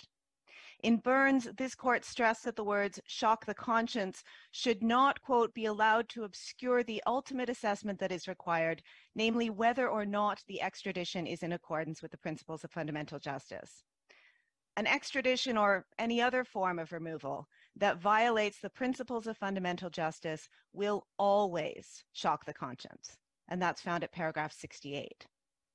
This test has been affirmed repeatedly, including in Lake, Fischbacher, and most recently Nevsun Resources. Now, it's true that in some cases, this court has framed the question as whether the penalties or procedures in a foreign state are such that removal would shock the conscience and thereby violate the principles of fundamental justice. We see this, for example, in Kaplan. But in other cases, the court has asked whether removal is contrary to the principles of fundamental justice so as to shock the conscience. And we see this in Barnaby, which notably was released concurrently with Kaplan. In our submission, the Burns approach has clearly not been supplanted or displaced. Whether a breach of Section 7 is said to flow from or result in a shock to the conscience, the shocks the conscience standard is not a separate test. It describes nothing more or other than a breach of the principles of fundamental justice. So the question to be determined remains whether removal accords with the principles of fundamental justice, including those prohibiting gross disproportionality and overbreadth. And that brings me to our second argument, that the application of those principles is informed by Canada's commitments under the Refugee Convention. In Quebec Inc., this court recently and comprehensively considered the relationship between charter rights and international law, set out a principled framework for considering international obligations in charter interpretation, and affirmed that the presumption of conformity between charter protections and those afforded by international human rights instruments that Canada has ratified, including the Refugee Convention, is a firmly established principle of charter interpretation. Article 31(1) of the Refugee Convention prohibits states parties from penalizing refugees on account of their illegal entry. And as this court held in B10, penalties here include not only criminal sanctions, but also obstructed or delayed access to the refugee process. And this protection has in fact been expressly incorporated into Section 133 of the IRPA. This protection is grounded in the recognition that refugee claimants frequently have no choice but to enter illegally into the country where they seek asylum. They are not morally blameworthy in relation to that offense. But the upshot of all this is that a safe third country scheme is unconstitutional per se. It's not if it complies with international law, including the principle against penalization on that basis. It's perfectly compliant with that law if it does not subject refugee claimants to punishment on the basis of illegal entry. So Article 31(1) guards against what this court has characterized as grossly disproportionate punishment, something that it has said would shock the conscience of Canadians, punishment that is not proportionate to the moral blameworthiness of the offender. It also under Article 31(2) protects against overbreadth in the use of refugee detention.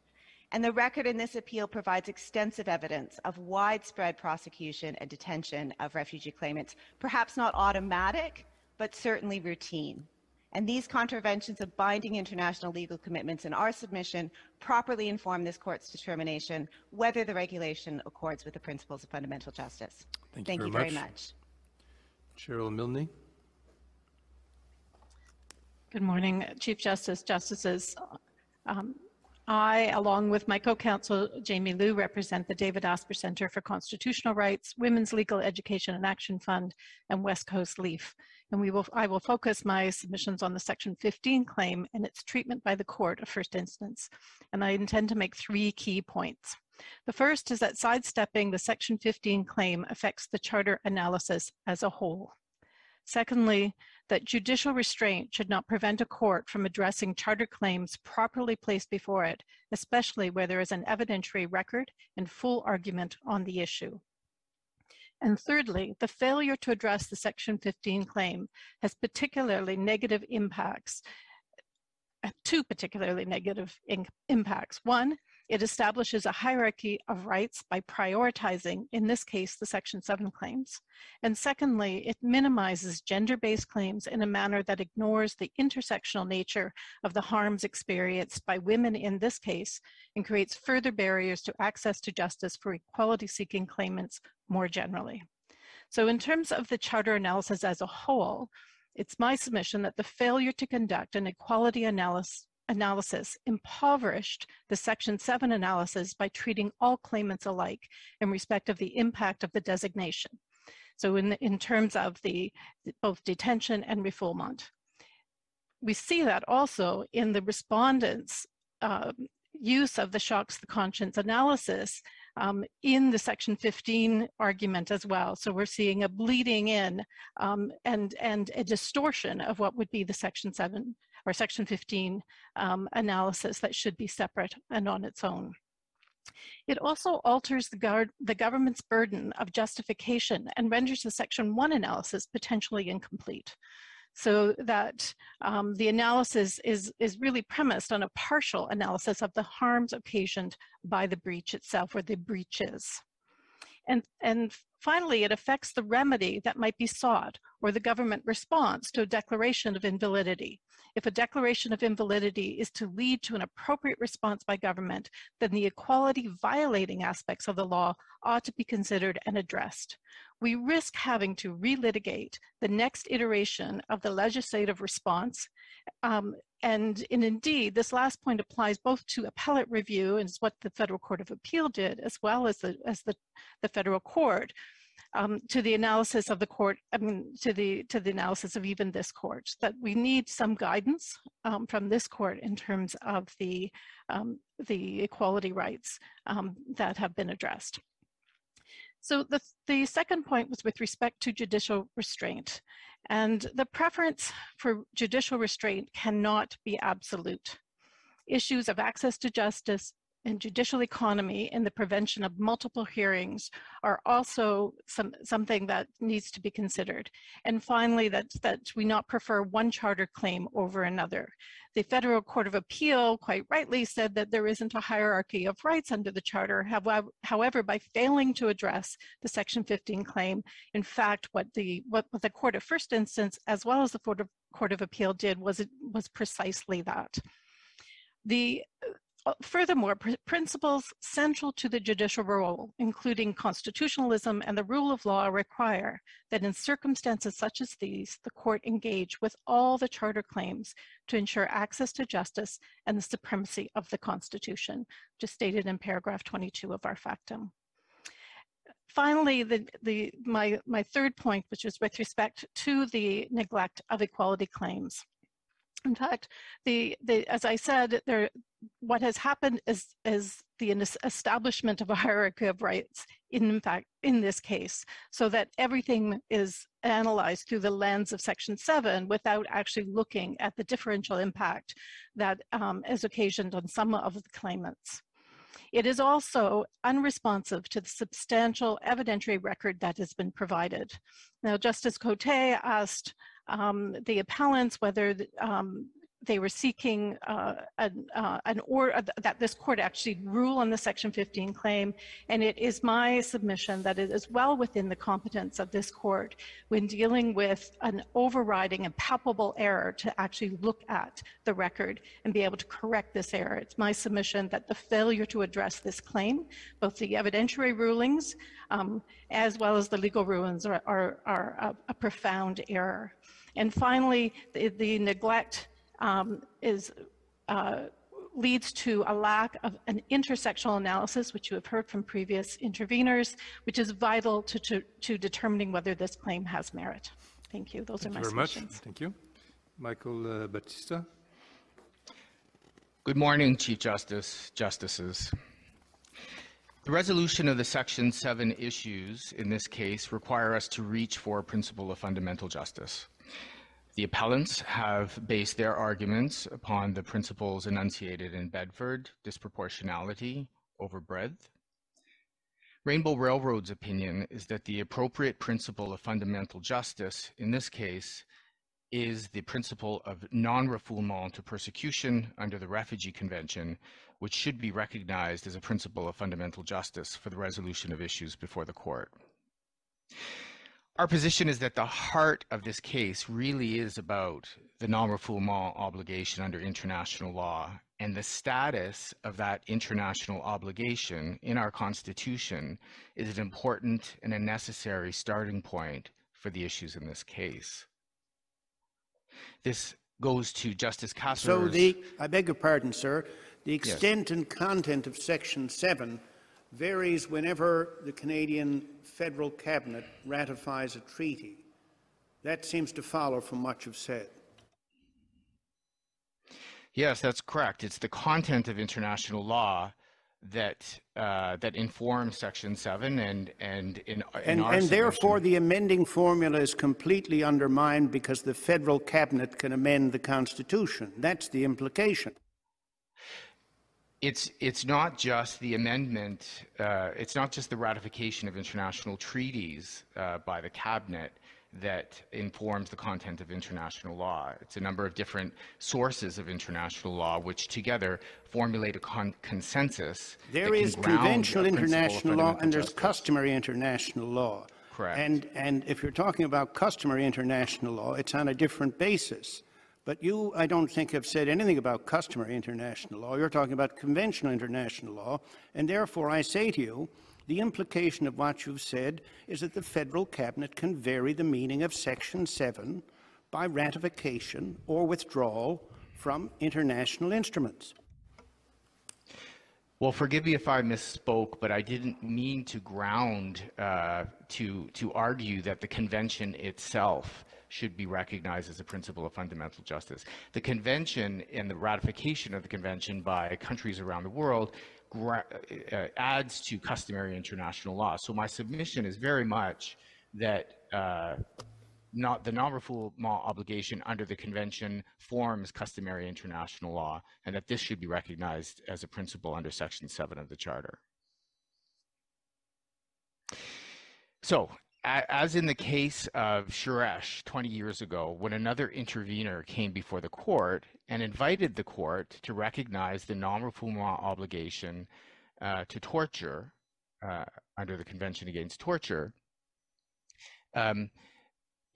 despite the background of 9/11, despite the preoccupation of states with national security, this court accepted that invitation. And it recognized non-refoulement to torture as a principle of fundamental justice.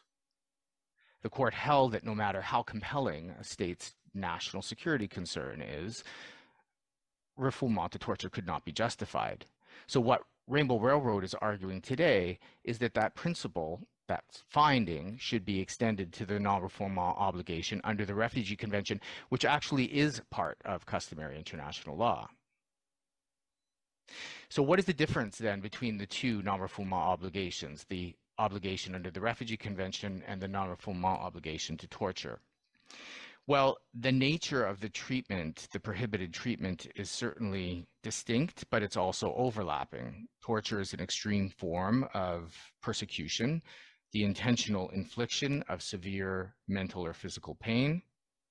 The definition of persecution under the Refugee Convention is broader, it's more amorphous, ranging from serious discrimination to arbitrary imprisonment to threats of serious harm.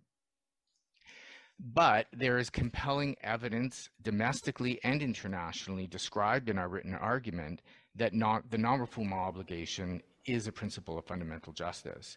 And this evidence includes not just the Cabinet's ratification of the Refugee Convention, but the principles present in multilateral agreements, the evidence of states' belief in being bound by this obligation, the prohibition of states' ability to issue reservations to the non-refoulement provision, and the references to the non-refoulement obligation in Canadian law jurisprudence. So today, Rainbow Railroad is just asking the court to take the principle in Suresh one step further and to recognize the non-refoulement obligation to persecution as a principle of fundamental justice. Thank you very much. Thank you.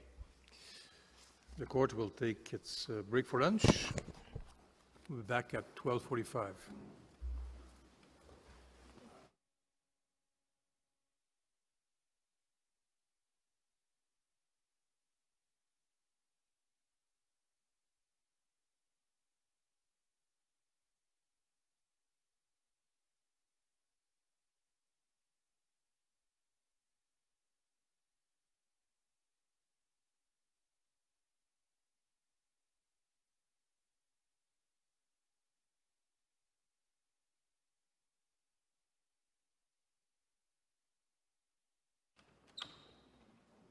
The court, la cour.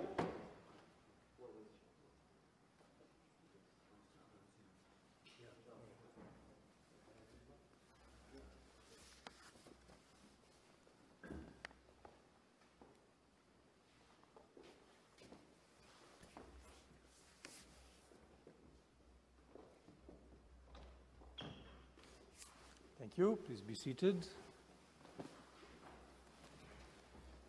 Marianne Zorik.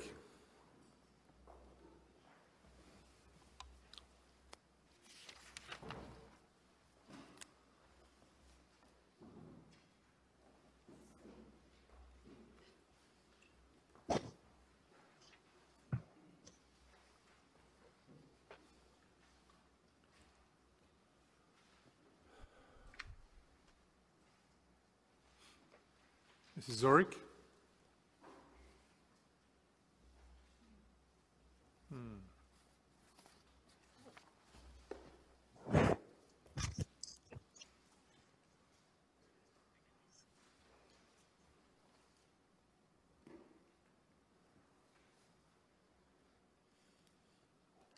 Or Mr. Demers, maybe?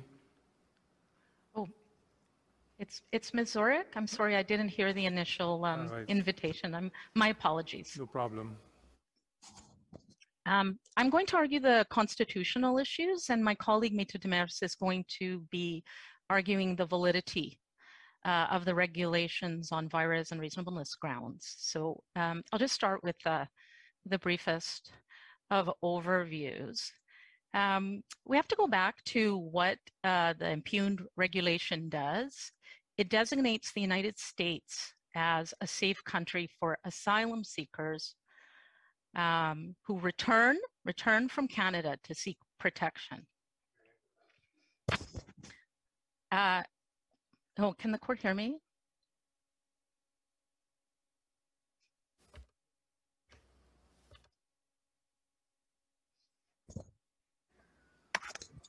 Please go ahead. We can hear you. Oh, thank you so much. I wasn't certain.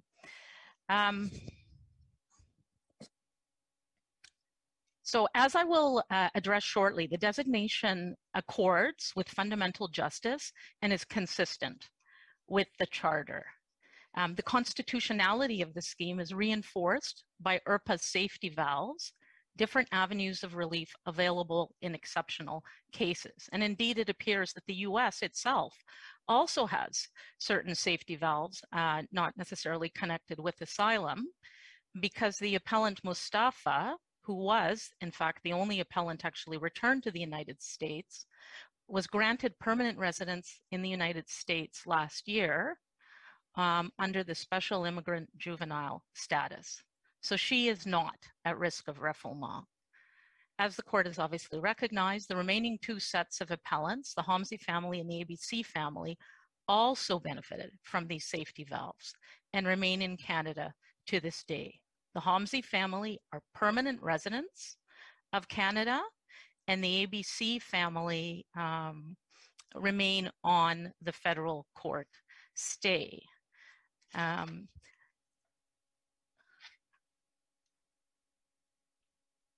I do want to mention, because a query was raised with respect to relief that may or may not be needed for the ABC family, and that is that in light of the terms of the Safe Third Country Agreement, it's Article 8 of the, I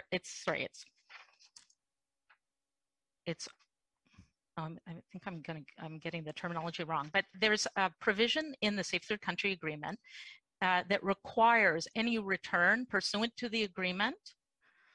So it's under the heading timeframe for return under the agreement.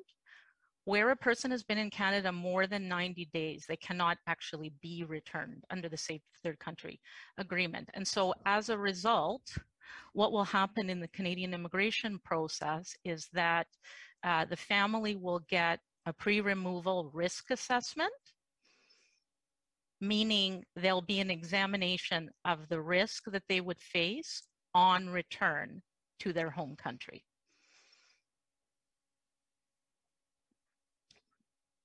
Okay. Sorry, Ms. Zorik, just to make sure that so that's in the statement of principles on the procedural issues? Correct. And the status of that in Canadian law? Because the return can't be accomplished what will happen is, in light of the federal court jurisprudence, which the court has sort of recognized exists about the need for some sort of a risk assessment, if none has been done, some sort of process where risk will be, like if there's credible allegations of risk, some sort of assessment of risk will be done. So it will be done through the auspices of relieving the family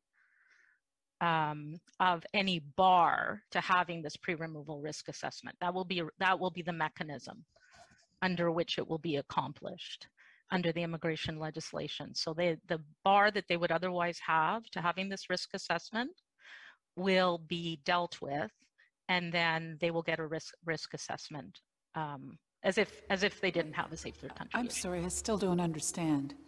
The risk assessment, not for being returned to the United States, you're saying to their home country. Correct. So someone who arrives at the border from the United States at that point of entry is going to be returned. And how does this pre-removal risk assessment work to alleviate that?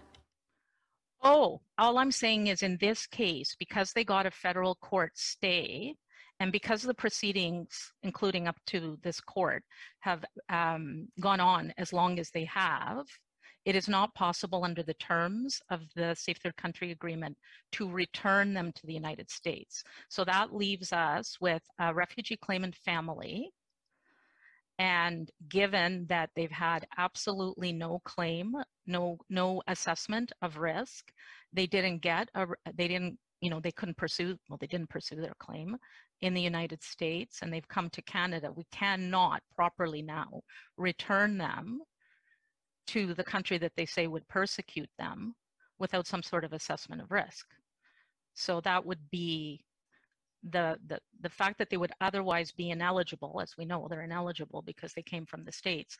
That ineligibility will have to be waived through Section 25.1 of the Immigration Act. And so the ultimate outcome of that will mean that they will get a pre-removal risk assessment. Someone will look and see, as if they were coming from any other country. So it would come down to the risk in their home country will be assessed.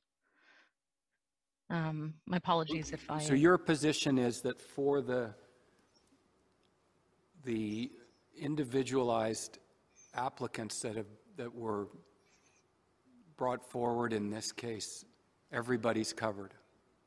Is that, I mean, to put no too fine a point on it? That's factually correct, yes. Okay. Okay. I'm sorry, just to be clear, everyone's covered because there are practical alternatives to being sent back, and I take it you're saying that the temporary residency program permit or the humanitarian compassionate grounds are the mechanisms through which they can seek an exemption. The reason that she's going to get this is in the particular circumstances of her case. No, I'm actually not talking about the individual here. Oh, in general terms? Yeah, in general terms. Oh, yes. I do say that safety valves, I mean, it's sort of a conclusory argument because we start from the proposition that the general return to the United States is safe. The necessary elements of what is required for a safe third country are met in terms of an international law. So that's where we start. We're not in a Section 7 situation. We're not in a breach of the principles of fundamental justice for every returnee. But I do also say, and we have argued, that in an exceptional case, by which I mean where the general presumption of safety of return to the United States asylum system, say some policy change happened that puts really in doubt, or as a result of some sort of exceptionality on the part of the person, by which I don't mean the person has to be exceptional, it's that their circumstances could not have been sort of anticipated. Safety valves are available, and we've gone through in our factum what those safety valves are. but they are the safeguards. They're not the first prong of the argument. Would you agree that the SBSA policies have to ensure that they are practically available to claimants?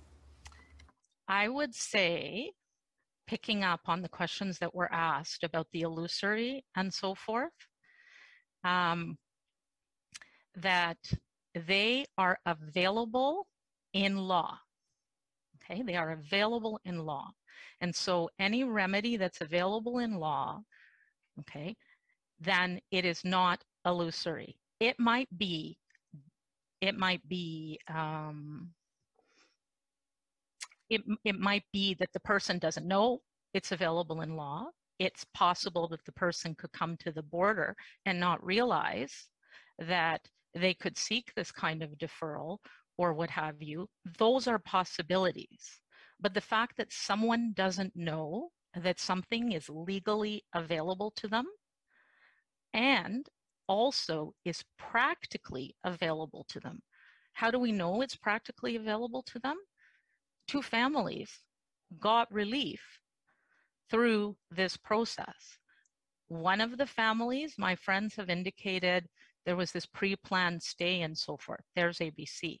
In the Homsey case, she came to the border. She was going through her port of entry procedures. She contacted a lawyer. They applied for, they contacted the federal court, and the federal court granted an interim stay. How can we possibly say that these safety valves are illusory if there they are? I guess the examples you've given us, though, are tied to charter challenges. So if somebody has litigation, if there's litigation challenging the constitutionality of a section, they can get a judicial stay. And is that the kind of safety valve you're relying on? No, that's not the case for Ms. Homsey. She said she was worried. I don't want to mislead the court, but my recollection of the record is she was concerned about a policy in the United States affecting her, and she came to Canada. And yes, it is absolutely the case that she contacted a lawyer, and the lawyer then did what lawyers do, which is communicated with the court, and which incidentally, the federal court is available 365 days a year for litigants to bring motions just like this one. Ms. And Zor- so, yes? Well, sorry, I didn't mean to cut you off complete your Not at all. answer for Justice Karakatsanis. But I get it's a follow-up on her question that if you say illusory is belied by the idea that they were available in law, yes. Well, then the character of the error of the federal court judge was not that who said that they were not readily available and thus they were illusory. That was an error of law and not an error of fact or a mixed error of fact and law, because she did not properly, along your line of argument, she did not properly take into account the relevant safeguards. I agree. In which case, we don't have to go through the rigors of proving a palpable or showing a palpable and overriding error. It's enough to point to the provisions of the statute that were not taken into account. I mean, I suppose it could be possible that, yes, I think that's the case. They've pointed to nothing that suggests that there's any factual reason why such safeguards would not be available. One would have to come to the border knowing that they were going to ask for relief. Like, you can't expect a safeguard if you don't ask for a safeguard. So I don't know what else to say. We do expect people who are coming to the border who are already in a safe country. If they're coming to Canada, they must know why. And so consequently, they can make their pitch and so forth. And if there's some reason that raises a question about the sufficiency of the US system, I mean, it would have to rise to a certain level because we have a presumption of safety. And I feel like I'm interrupting you, Justice Kassir, but I wanted to, Justice Karakatsanis, I believe you had asked a question in respect of ABC's application for a deferral. So if it would assist you, let me give you the tab number. It's in volume 5 of the record. It's at tab 44. The grounds of the request. There's notes. There's officers' notes for what they decided to do, which was to give a deferral to the end of the day so that the stay could be brought. And the relevant portion of why she was seeking this stay is at page 1804. And essentially what she was saying is she expressed fear in returning to the United States because they feel they could potentially be removed by the US to El Salvador. And then the officer addresses the fact that he says there's no evidence to indicate that this would be the case, that the US respects its obligations, and so on. So that was ABC's situation. I hope that, oh, sorry, my goodness, that assists. Justice Kassir, were you going to ask me? What you just answered to Justice Karakatsanis is very helpful. Thank you for that. I was just wanting, I'm looking at paragraphs 35, 36, 37 of your factum, where you describe the safety valves. Right. I want to make sure that we're all talking about the same thing here. And you speak to multiple mechanisms to consider a claimant's individual circumstances in the exceptional cases where their removal gives rise to risk. And so again, to go back to my question about the illusory, the trial judge, in your estimation, did not take into account the full range of these, and thus her conclusion that the remedy would be illusory, it was mistaken in law because she wasn't able to measure how readily available the whole range of these things are. That's correct. And I mean, the irony is she granted one of the stays. That's yes. And I guess to add to that, or again in the form of a question, the fact that the Act kind of narrows the scope of the ineligibility circumstance. In other words, it doesn't apply where there's a family connection. It doesn't apply if you come to Canada by air as opposed to through a land port of entry. It doesn't apply, obviously, the death penalty circumstance. All of this they're not safety valves in the classical PMF sense, but they're PHS sense, but they're narrowing the range for arbitrary behavior. Well, certainly, even like the family exception is sort of providing a kind of personalized, a kind of a class-based assessment of personal circumstances that would make sense of why you would allow someone coming from the States where they could safely have their claim adjudicated and considered. Well, it does make sense that they're not going to go through a claim in the United States when they have a family member that meets the requirements.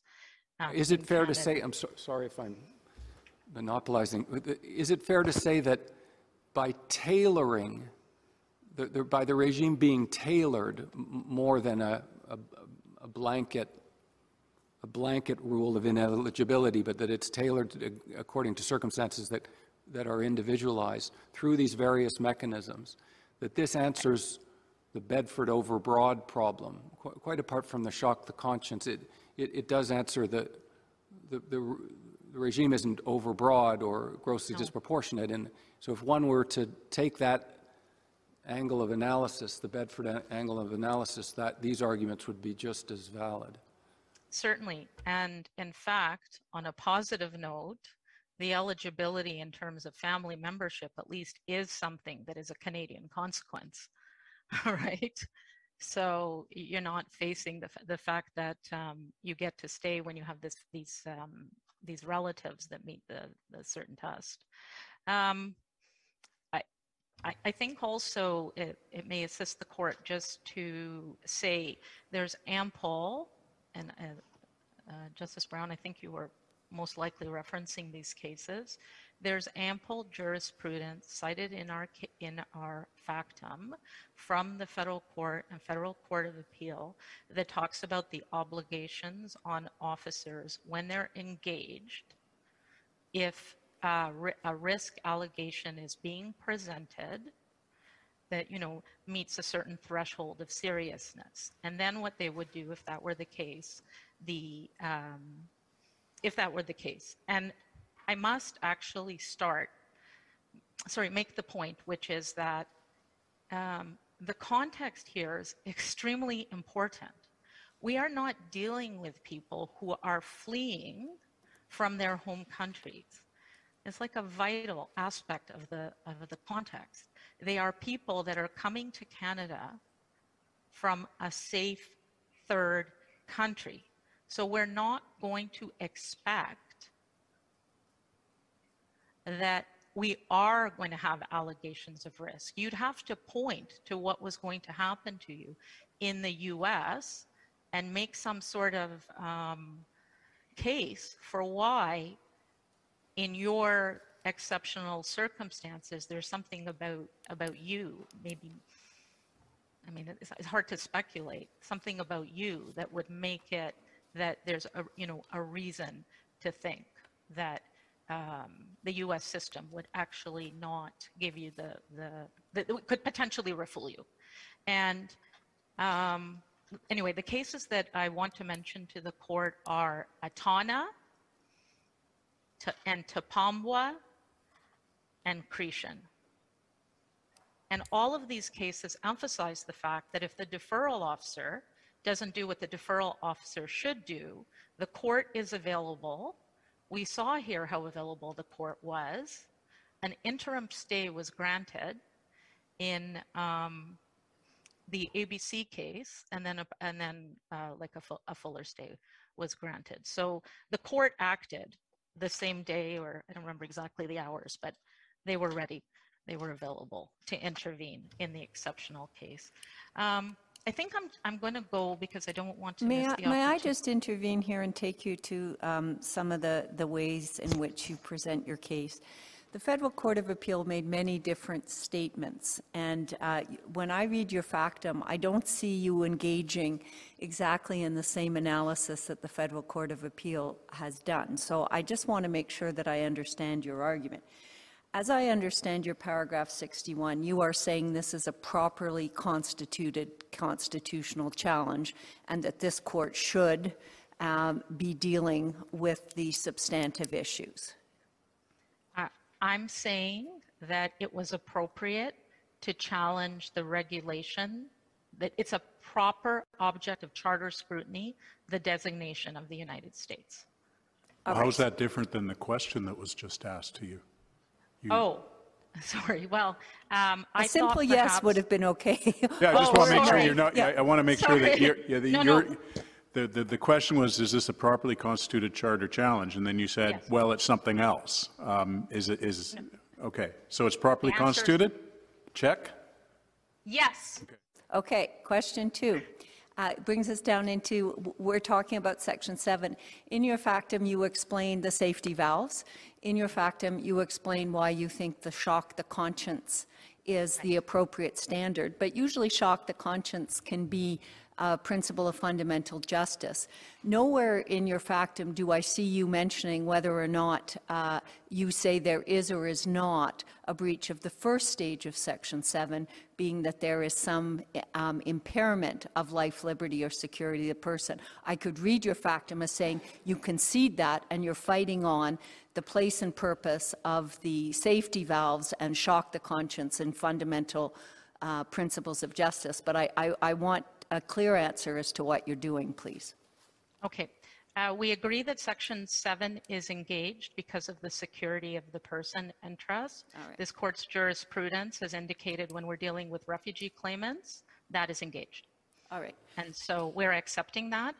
I must say there's a little bit more of a question mark on liberty, in the sense that there's really nothing in the scheme that is causing the detention. When the appellants come to Canada, when safe country returnees come to Canada and go back, they go back to the United States on the assumption in US law that they didn't leave. So their immigration situation, whatever it was before they came, it's not changed. Now, of course, sometimes they are bringing themselves to the attention of US authorities by coming to the border. I agree with that, but it's not our law that's doing that. Nevertheless, the principles of fundamental justice, the Section 7 interest is engaged, and the principles of fundamental justice, I say, they wouldn't change either way. Okay. And so, and at one point, I would just like to hear you, however you're going to deal with this. Your friends opposite argue that PHS has been, I guess, eclipsed by Bedford and Carter, and that what you put forward as the safety valves or the justifications should be dealt with under Section 1, and I'd just like to hear you directly on that, please. No, I say that's incorrect. It's incorrect because PHS is essentially telling us if you're having some adverse consequence as a result of the legislation, if some other aspect of the legislation resolves the problem, you don't have a Section 7 breach. Well, hold on. Which is it? Is Section 7 engaged or is Section 7 not engaged? You just told Justice Martin it's engaged, and then we look further into the analysis that there is a limitation of a Section 7 interest. But now you're relying on PHS, which would suggest quite the opposite, which is if you have another process, then there is a break in the causal chain. There's an intervening consideration that means that Section 7 isn't engaged. And while we're at it, what do you make of cases like Febles or Feebles and BO10, which are post Bedford? I mean, I really don't know where you're at right now. I was surprised by your concession that Section 7 is engaged, and I'm really surprised given your reliance on PHS. Okay, so in Faiblesse, because the court sees another process in Canada that I guess he was the appellant, could undertake, so far as they were concerned, he wasn't at the removal stage. That's Faiblesse. Our appellants here are at the removal stage, and their pitch, as I understand it, is we're being removed to the United States and we will be at risk there of being refooled because the system there is insufficient in the ways that they articulate. So that's a little bit different from Faiblesse. But is it different in a legally significant way?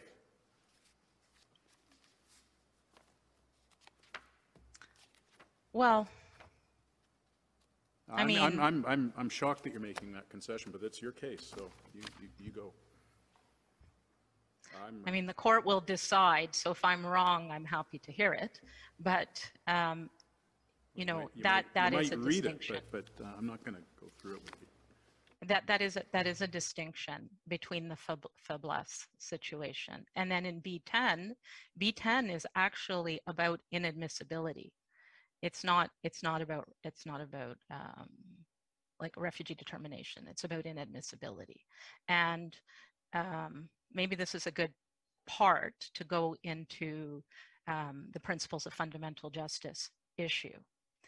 And the reason that well, deportation is not about refugee claims, and extradition is not about refugee claims, but they're both about no, you have to leave the country. Yeah. We're sending you to another jurisdiction, and what are the consequences that follow from that? So, I mean, the factual difference, of course there's factual differences, but are they the differences that are grounded in principle, and that should be the guiding differences. I mean, let me put that in a different way. I mean, are you arguing that inadmissibility triggers the charter but not eligibility?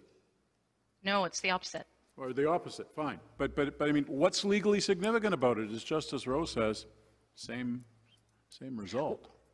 Well, this court has decided, and it's in our outline of argument, when it was considering what are the, everybody knows it's trite that you derive the principles of fundamental justice from the basic tenets of the legal system in relation to the area of law. And in immigration, this court decided in 1992, and it's never departed from this, it affirmed it in Medavarsky, which I think was in 2005, that the basic tenets of immigration law are that a non-citizen does not have an unqualified right to enter or remain in Canada. And so we start there. But because we have people who are saying we're going to be at risk in our home country, the dynamics a little changed. However, Justice Rowe, I don't disagree with what you have said with respect to the context, because the second aspect that my friends give no shrift to in this context, which is all of the consequences that they are asserting are making the scheme unconstitutional, take place in another country. And that is why, if I may say so, that is why this court, in an even earlier decision than Chiarelli, in the case of Schmidt, said that we are not to apply the terms of our Constitution extraterritorially. That doesn't mean we can't consider consequences in the Section 7 analysis, but because the consequences are in another country, pursuant to foreign law, foreign officials, the considerations are completely different. And it isn't merely extraterritoriality. It is that, but the more profound difference is it is the actions of a state other than the Canadian state. Absolutely right. Absolutely right. And so consequently, faced with that situation, this court has repeatedly affirmed that when looking at those foreign consequences, you're to be examining them through the perspective of whether that treatment, which could be legal in the foreign country, whether nevertheless comity, deference, respect for different legal systems, nevertheless the court doesn't wash its hands of the problem. It says, would those consequences shock the conscience? And that's why we're in the exact same situation here, which is we are saying would or does having safe third country and ineligible safe third country agreement claimants return to the US to make their claims for protection there, would that shock the conscience?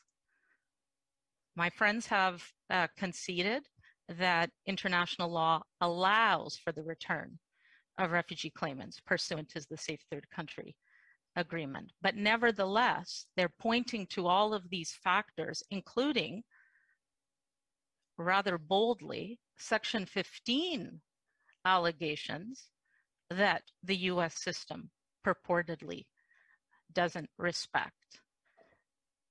And in Kindler, Justice McLaughlin, which was, well, obviously the first death penalty case, Justice McLaughlin, in her judgment, she said something very interesting, which is she said, I'm sorry, I like to give you the quote because it's quite important. And I think it's applicable here. Yes.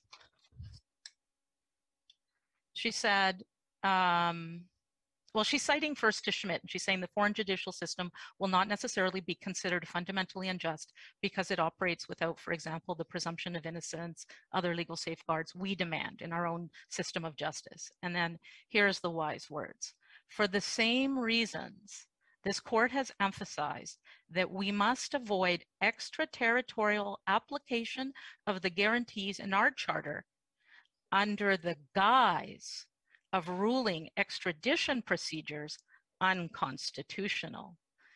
And if I may say so, that's the very situation we find ourselves in an exchange between, I'm sorry, one of my friends, I can't recall, and Justice Rowe. Justice Rowe, you asked, well, you're saying that we're to apply Section 15 to the US legal system?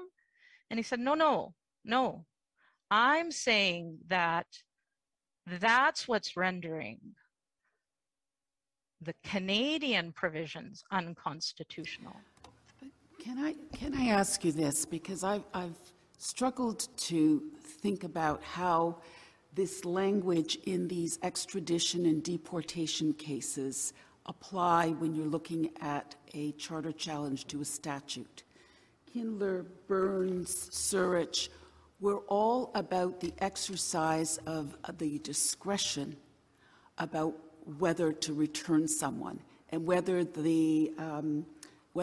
was, when I think of Burns and Surich, whether it was patently unreasonable for a minister to return someone where there was a death penalty. And what the court says is that it's a balancing act. It says you look at all of the principles of fundamental justice, the basic tenets of our justice system, and the court says, but in some cases, it'll be so extreme that it shocks the conscience, which means that any other decision would be patently unreasonable. Isn't it fundamentally different to take kind of the result of how the balancing would apply in the exercise of discretion by a minister, and say that's a new standard that somehow ousts other principles of fundamental justice? I'm really struggling to understand the argument that this is a new standard that applies when we look at Section 7 and a challenge against legislation.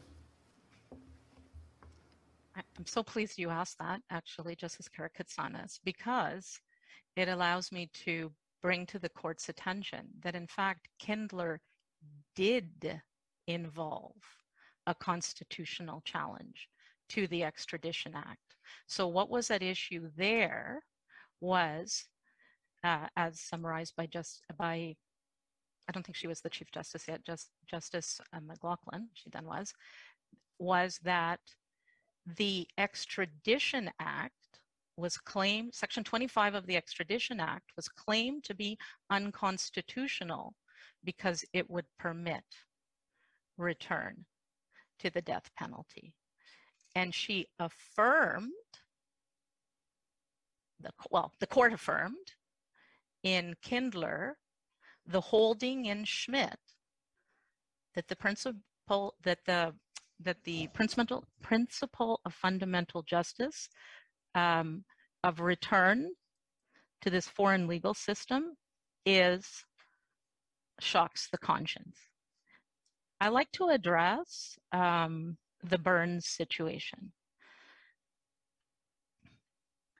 I must say it's not necessarily phrased as clearly as one would like, but in Burns, the court seems to be saying that, oh, if the principles of fundamental justice are breached, then it will always shock the conscience.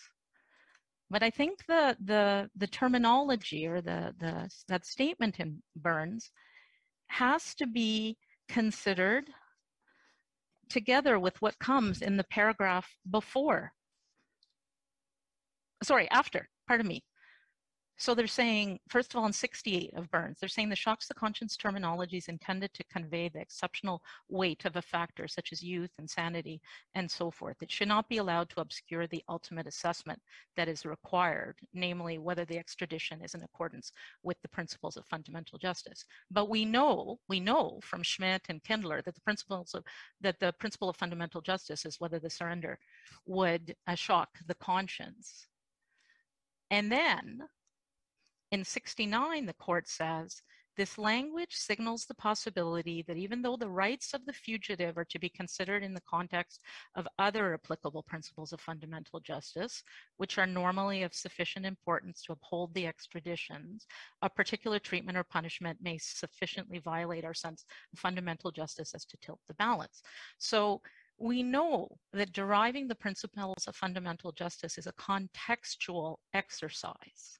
And multiple elements may go into coming up with the principle of fundamental justice. And here, what the court, as the way that I'm reading it, that what the court is saying at paragraph 69 is sometimes what we have identified may get outweighed by an important factor like the death penalty and our updated understanding of it, to the point where it becomes the controlling issue.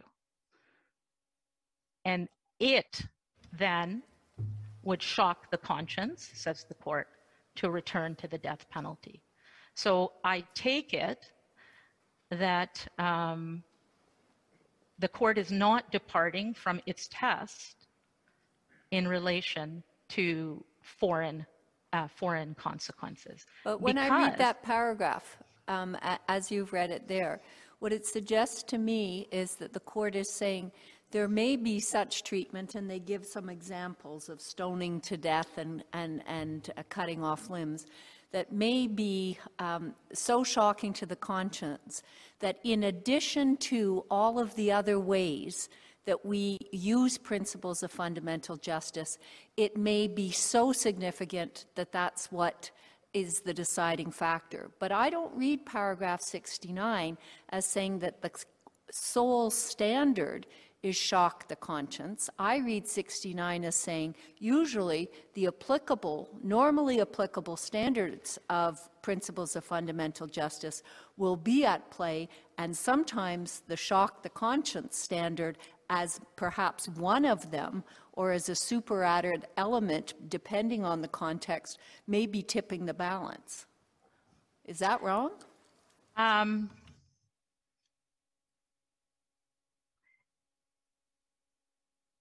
In arriving at the standard in the first place, in Schmidt and even in Kindler, the court considered the principles or the tenets or whatever, these legal notions that inform extradition.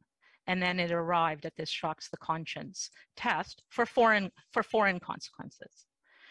What have we got here then for deriving? My friends are saying, oh, the normal consequences, the usual ones, are the ones that will apply. Meaning, this purported disproportionality. But they're not doing the exercise of if it is the case that there's some other principle of fundamental justice that ought to apply in this case in relation to foreign consequences. They've done none of the analysis. The disproportionality. So that's why the court will see that in our outline of argument, and hopefully you have it, I've laid out some of the relevant considerations at arriving where I think you should arrive, which is to this shocks the conscience test. Namely, the baseline proposition of immigration is you do not have a right to come into Canada. The second baseline point of relevance is that under international law, neither do you have a right to claim asylum in Canada? This court explicitly, and relatively recently in the Faiblesse case, said that. You don't have that right. I understand we're now in the details of that, but I'm trying to get the framework from your factum and from your arguments. It would seem to me that, and with what you've cited, that under the Section 7 analysis, it's completely appropriate, you're saying, to look at a principle of fundamental justice like overbreadth, about gross disproportion, but you also refer to these cases and shock the conscience, or do you say something different, which is because you only look to shock the conscience? That's what I'm trying to get as a legal proposition. Oh, I see. What I'm saying is that Section 7 is contextual, and so when you are deriving the relevant principle of fundamental justice, you have to look at these basic tenets. You don't start with the principle of fundamental justice of overbreadth and disproportionality, which arises and exists in the domestic context. When you're looking at a foreign context, you can't be getting into overbreadth and disproportionality because we're looking at treatments in other countries. There's no place to put comity, respect for difference, and also the court's natural and obviously, legitimate concerns about extraterritoriality and so forth. So when you're considering these various tenets to arrive at, to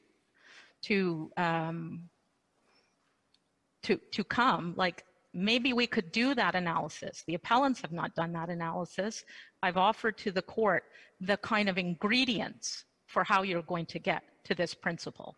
And ultimately, seeing as you have no right to come into Canada, you have no right to make a refugee claim in Canada, you do have a right not to be refooled, to persecution and so forth, although it's qualified, but let's just say in general terms, that's what international refugee law is saying. You're not going to arrive at gross proportionality and, gross disproportionality and overbreadth if you do the contextual exercise of what the standard should be of determining. Isn't it true, as Justice Martin suggests, that there's, first of all, we're attacking Canadian legislation here, and there's something, it's the whole of the scheme that's being attacked, and your own defense of the scheme requires us to focus on how it is not overbroad. In many respects, you've shaped your argument around safety valves and the like to convince us that the statute does comport with that kind of principle of fundamental justice, which may well mean, at the end of the day, that the consequence of sending someone back to the United States would not shock the conscience and would be in keeping with presumptions that international law applies and is being respected. But it seems that the nature of the constitutional challenge under Section 7 invites an inquiry about the breadth of this statute and whether it's overbroad. And it seems to me that your own arguments leave room for that. And it might be wise to exhaust that avenue of contestation in the way that you've suggested in your factum. I'm saying that the scheme is also not overbroad or grossly disproportionate, but I'm also saying that if you're going to be looking at a return to the U.S. refugee system, that is kind of the standard you should be applying, because what is missing, in my submission, what is missing from using the usual principles of fundamental justice is where in that analysis of this overbreadth and so on, are you putting in deference to the foreign legal system and the notions of comity? And also, are we not then saying, oh, the appellants are absolutely right to be making Section 15 arguments or Section 7 arguments or Section 12 arguments, as happens in extradition, in relation to these returns? That's what we're going to be facing. That's the problem, that there's no room for this, the problem that we have here, the context that we have here, which is this is not a return to the country of persecution. This is a return to the foreign legal system. And so consequently, you need some kind of, well, that's what you need. You need shocks to conscience, because you should be starting with the presumption of deference to the foreign legal system, which in Ward, it's an American legal system. So the court, I mean, strongly said that when you have a democracy like the United States, you have to presume the foreign legal system is fair and just, and if you want to displace that, you have an uphill burden, and that's the trouble. That's the trouble with any other sort of construct. It's not looking at the central problem, which is it's the American law and officials that are administering this. Why wouldn't we look at the principle of fundamental justice invoked by the Charter claimant? Right? Why wouldn't we just do that? Because you can, Section 7 can be a Rubik's Cube. But at the end of the day, the Charter claimant has invoked the principle of overbreadth. That's the way we should analyse the case and see whether it complies with the principle of fundamental justice of overbreadth. Isn't it as simple as that? That is an absolutely fair outcome, Justice Jamal. Well, wait, Can I ask you this? But I'm looking at, because I think we're getting into a swamp here, because Justice Martin, and it seems Justice Jamal, has said, are you willing to concede on the record that shocks the conscience is not the relevant yardstick here? And they seem to be believe they've extracted from you a concession to that effect. Whereas when I look at paragraphs 64 to 71 of your factum, I see quite the opposite, that you say shocks the conscience is the relevant standard here. Have I misunderstood that? No, you have not. And in response to Justice Jamal's question, if the appellants have framed their challenge poorly, then the consequence could be that the court will say that even on their own terms, their arguments don't succeed. Can I ask you this? Would it be appropriate to consider the comity and respect and a certain tolerance that a foreign state might have a system that might not be charter compliant in Canada? Would that be an appropriate consideration if you were at Section 1?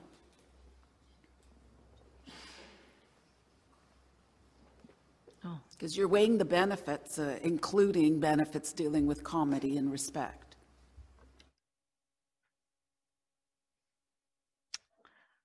Gosh, Justice Karakatsanis, I honestly feel like it's a law school exam question that you've posed for me there, but I think I'd have to say no, because the problem is then, like in the extradition context, like what is to stop if the ordinary principles still apply? If they still apply, then why would they not apply to extradition as well, where we have foreign consequences? So that's where I think that the problem is. It may be like a technical problem.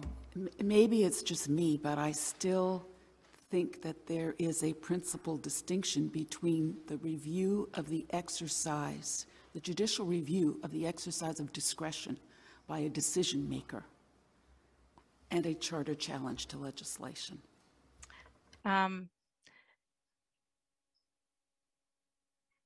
You know, in Burns, in Burns, when the court was looking at the situation of Burns and Raffi, the court did not say, you know, in this case, we think it would shock the conscience to return Burns and Raffi. The court said, globally, this is what happens when you have the death penalty. But if you're talking about Burns in paragraph 68, I think answers the question. So Burns is a case of an individual act of discretion in terms of returning to a foreign jurisdiction, which would raise some of the exact principles that you're concerned about: comity, sovereignty, respect. But Burns says the following: the terminology should not be allowed to obscure the ultimate assessment that is required, namely whether or not the extradition is in accordance with the principles of fundamental justice. The rule is not that departures from fundamental justice are to be tolerated unless in a particular case it shocks the conscience. An extradition that violates the principles of fundamental justice will always shock the conscience. It suggests to me there that the principles are broader than the shock the conscience standard, and that what you're suggesting, that there is a unique standard that applies even to a constitutional challenge of an extradition-related provision, has to be governed by shock the conscience. I just don't see any judicial authority for that proposition. Well, of course, we have the opportunity in this case to, well, the court will decide that, but hold on. You have to be clearer about this. I'm sorry. Okay. Is it a statement of existing law, or are you asking us to change the law? I'm saying when you're returning to foreign consequences, and we are following mainly jurisprudence from the extradition context, because that's the jurisprudence that, you know, well, you've just had jurisprudence cited to you. You've just had jurisprudence cited to you. What do you say about that? What I say is that in Burns, the court said there's a new element here that has forced us to rethink where the line is drawn. And the new element, the death penalty element, has overwhelmed the analysis. Ms. Ulrich, at this time, the court will take a 5-minute break. Thank you.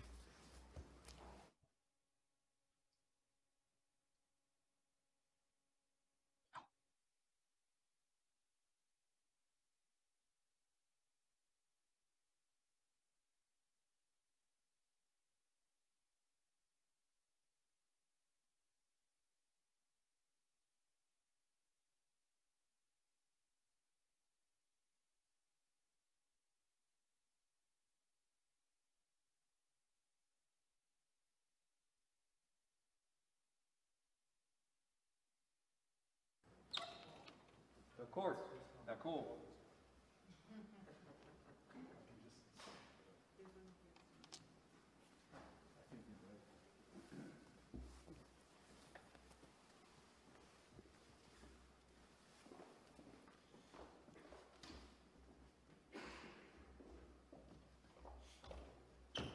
Merci, veuillez vous asseoir. Please be seated. Mrs. Ulrich. All right, Excuse me, I just have a question on the, about the factual context. This applies only to people entering, are you on? I'm sorry. I believe so. Okay. I hope so. This applies to people entering at points of entry, not That's those correct. arriving by air and otherwise. I'm trying to get a sense of how many people, like what percentage of the people who try to enter Canada from the United States are actually caught at point of entry, as opposed to coming from the United States by plane or by boat. I just didn't understand the factual context there. Okay. I can give you a statistic, Justice Karakatsanis, over the 5-year And why just point of entry? Oh, well, I mean, it certainly could be broadened. but it was decided that points of entry, I mean, they're just factually easier to know where you're coming from. Because if, for example, and it's very clear when you're at a port of entry that you're coming from the United States. So that's sort of the arrangement. Statistically, over the 5-year period between I don't know if this is adding up to 5 years, 2014 and 2018, 4,000 people, that's like a statistics, were returned under the Safe Third Country Agreement. Any idea of what percentage that is? I saw that number, I couldn't put it in context. But to the number that were like come in permitted.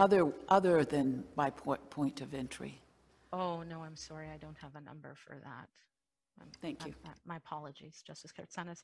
I am really far into my colleague's time, and barring any further questions, I'd like to turn it over to my colleague to deal with the remaining issues.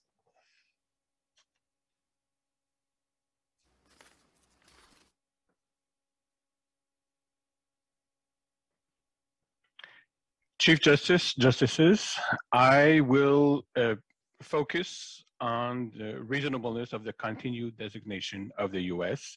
I will not address all issues pertaining to the remaining of our factum. Of course, we don't take issue with the Federal Court of Appeals finding on that point. And of course, we don't see any reason to depart from the reasonableness standard. Our position relies on 4 closely related propositions. I will list them and then expand on them. First, the STCA applies only to those claimants who come up from the US up to the land border port of entry to claim protection. This will have an impact on the remaining points that I will address. Second point, under Section 102 sub 1A of the Act, the criteria for designation is whether protection against refoulement is guaranteed for STCA returnees. So you see already that the first and second points are closely related. This entails that not all convention rights need be guaranteed for the US to be designated as a safe country.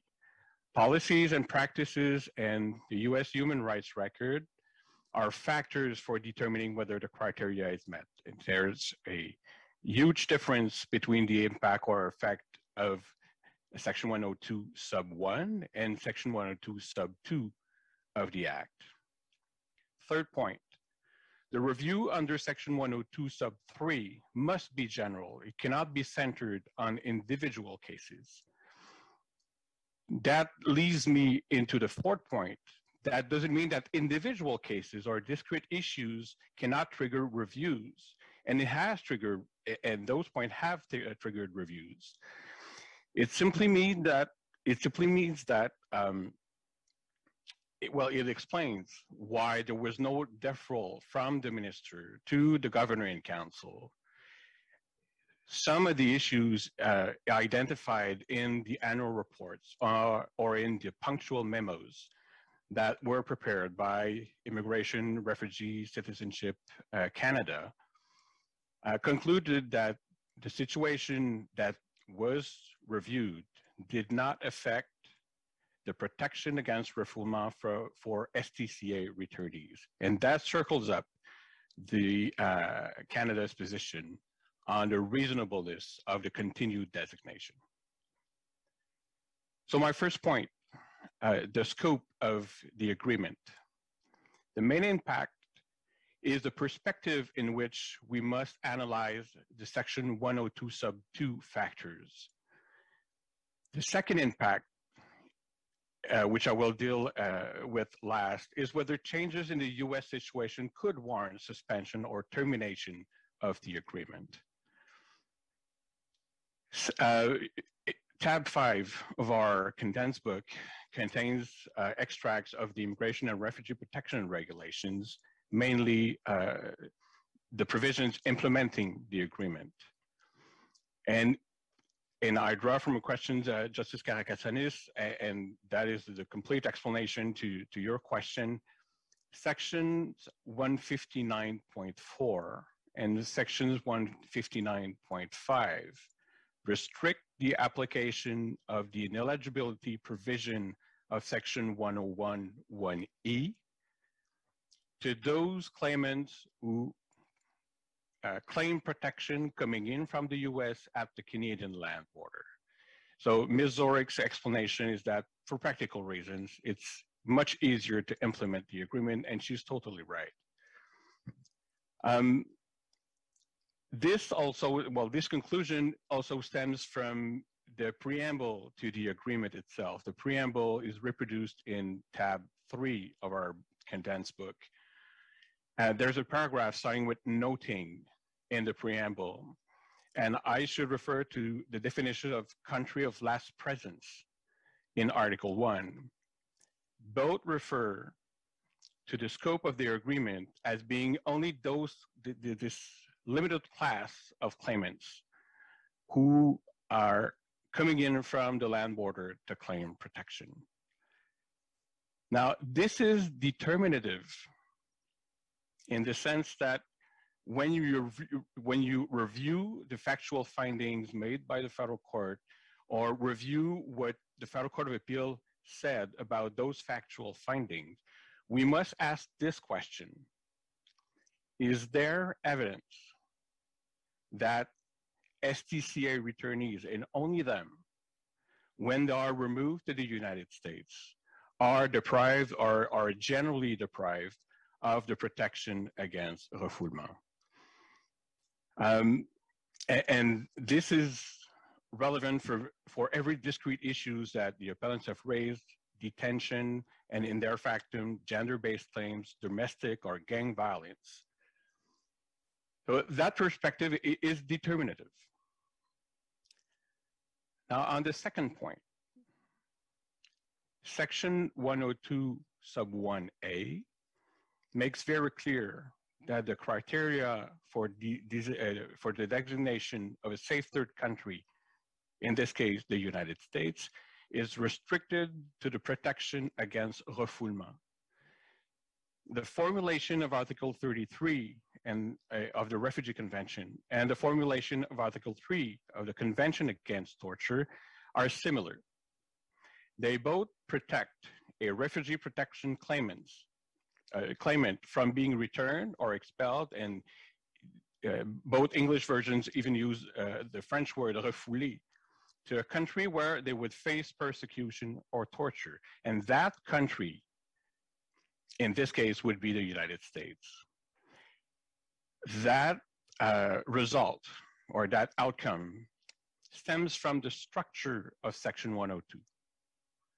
Section 102 sub 1 deals with one substantive criteria for designation of a safe third country. The second portion of Section 102, subsection 2, lists mandatory factors to be considered, but in the view of designating a country under Section 102(1)(a). So Section 102(2) factors are not standalone factors, are not determinative factors. They're not factors that, if they're not present or not respected, would warrant de-designation or termination of the agreement, or that could have warranted no designation in the first place. Those four factors may or may not be present. They may be present to a certain extent. They are used by the Governing Council, and they are assessed by the Minister of Citizenship and Immigration during the review under subsection 102(3) to determine whether there are changes in policies or in practices or in the human rights record of the United States that could lead the GIC to consider suspending the agreement or terminating the agreement under Section 159.7 of the regulations. What this does not mean, it doesn't mean that the government of Canada is turning a blind eye or condoning any human rights violations in the United States. It simply means that the minister and ultimately the governing council must assess them in the perspective of refoulement of STCA returnees. Otherwise, the result will be this. Suppose, for example, that Section 102 sub 2 factors are mandatory, are determinative of the designation of the United States. And if the US ceases to be a party to the Refugee Convention or the Convention Against Torture, or terminates the agreement, the STCA, but nevertheless complies with non-refoulement obligations, has policies and practices respectful of Refugee Convention and Convention Against Torture, and has a clean human rights record, then the designation could be said to be ordered to be unreasonable. So there's no textual indication in Section 102 sub 2 that some of the factors, maybe paragraph B or paragraph C, would be determinative, and both paragraph A and paragraph D would not be. The text of, in English, I think it's clear in English that it is in French, the text of Section 102 sub 2A and D use the word whether. So it envisages the possibility that the United States or any designated country would not be a party to the Refugee Convention and the Convention Against Torture, would not be party to a safe third country agreement, but would nevertheless could be designated as a safe third country. In that respect, even though we do not take issues with most of the findings by the Federal Court and the Federal Court of Appeal, that's why we take issue with what we see as a misstatement of the law at paragraph 30 of the Federal Court of Appeal, which we understand to state the law as Section 102 sub 2 factors may warrant in themselves termination or suspension of the agreement. We argue it is not so. It doesn't warrant termination or suspension unless it impinges on the US ability to protect against refoulement. And this is also why we suggest that Hathaway's proposition cannot be followed and the appellant's proposition cannot be followed. Hathaway's proposition is that for a country to be designated, it must comply with every convention right it has adhered to by ratifying the Refugee Convention. It's not concerned with the formulation of the wording of the act, and even Hathaway himself acknowledges that his position in international law would not fit within the IRPA scheme or system. On the third point, the general review.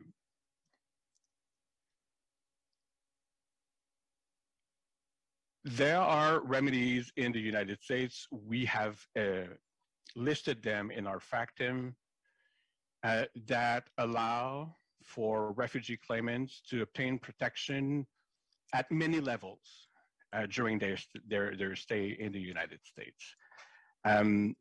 They could obtain protection under the asylum system, withholding of removal, deferral of removal.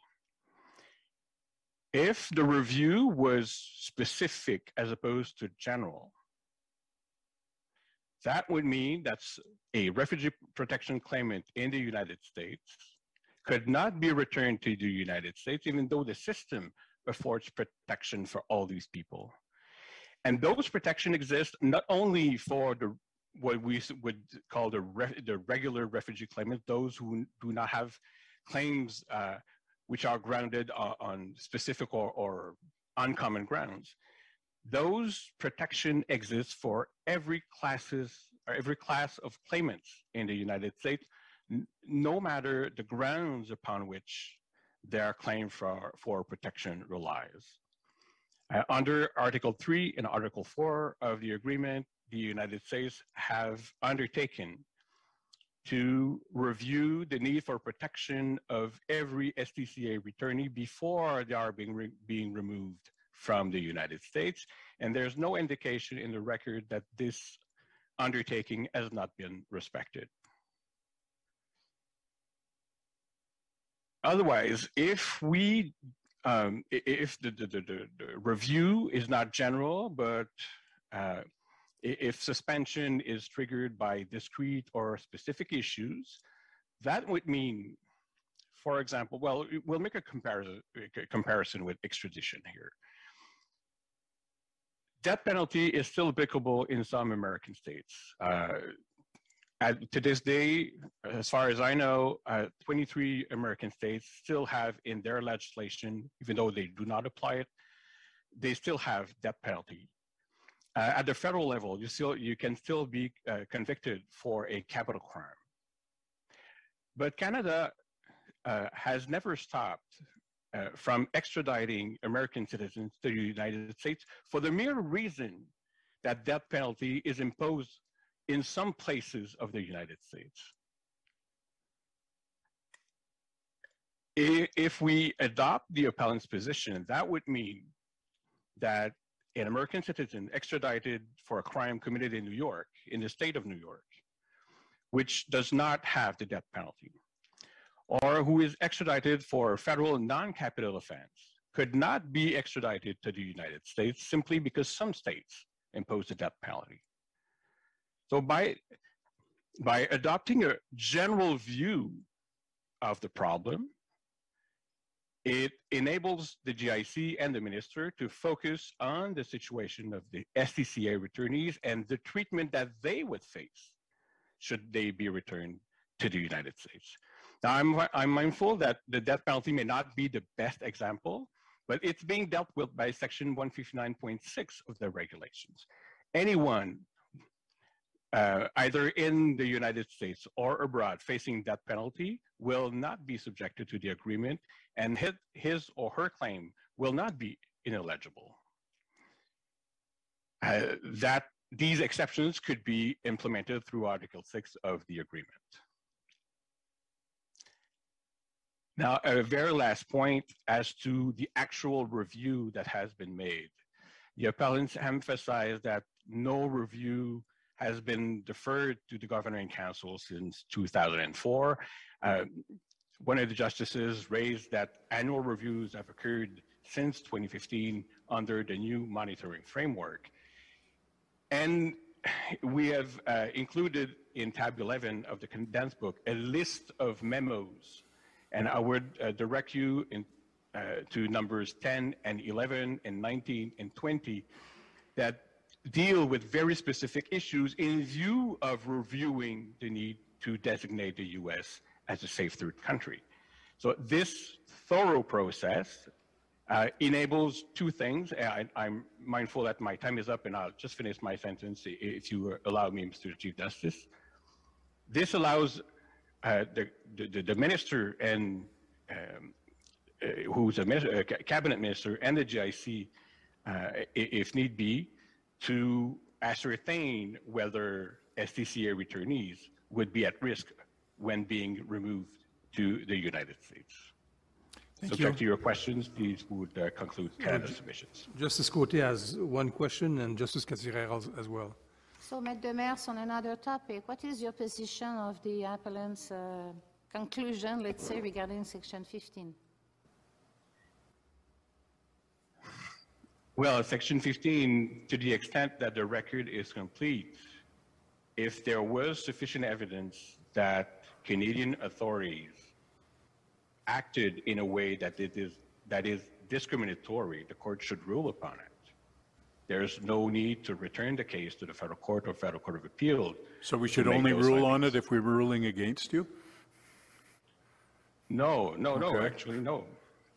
No, but our argument on Section 15 is also that there's no evidence of Canadian action that would be discriminatory.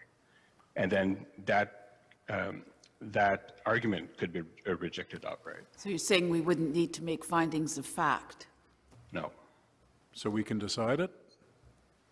Yes, you could decide it.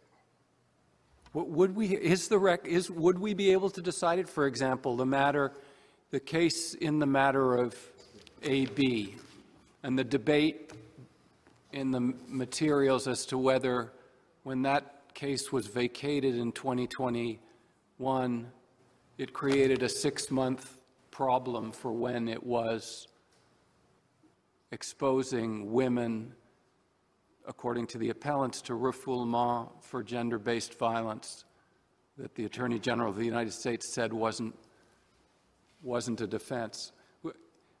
We would have to decide that. We would have to decide whether, if there were a Section 15 violation, whether you've mounted in your materials the basis for a Section 1 argument, which is certainly hard to see in your materials, to save that prima facie violation. So I think it's respectfully a bit quick to say we wouldn't have to make findings fact. In fact, my worry is that institutionally this court would be in a difficult position wading through those affidavits to try and make sense of them. Yes. My answer to that would be manifold. First, you have enough evidence to ascertain whether Canadian authorities acted with discrimination. Second of all, we cannot isolate the decision in 2018 made in by the U.S. authorities in the matter of AB in 2018 from the whole of the refugee protection system in the United States. It's not because her claim for asylum, let's say a woman's claim for asylum, could be dismissed, that she would be removed. And the evidence shows that there is a possibility not only to claim asylum, but there are two things here. If your claim for asylum is dismissed, you could challenge the immigration judge's decision before the Board of Immigration Appeal. And if you're unsatisfied, you're entitled to an appeal before an Article 3 court, an independent court, which is a circuit court, a federal court of appeal. Suppose, for example, that this process is unsuccessful. Then that applicant can go through the whole of the immigration system in the United States and obtain either referral or deferral of removal.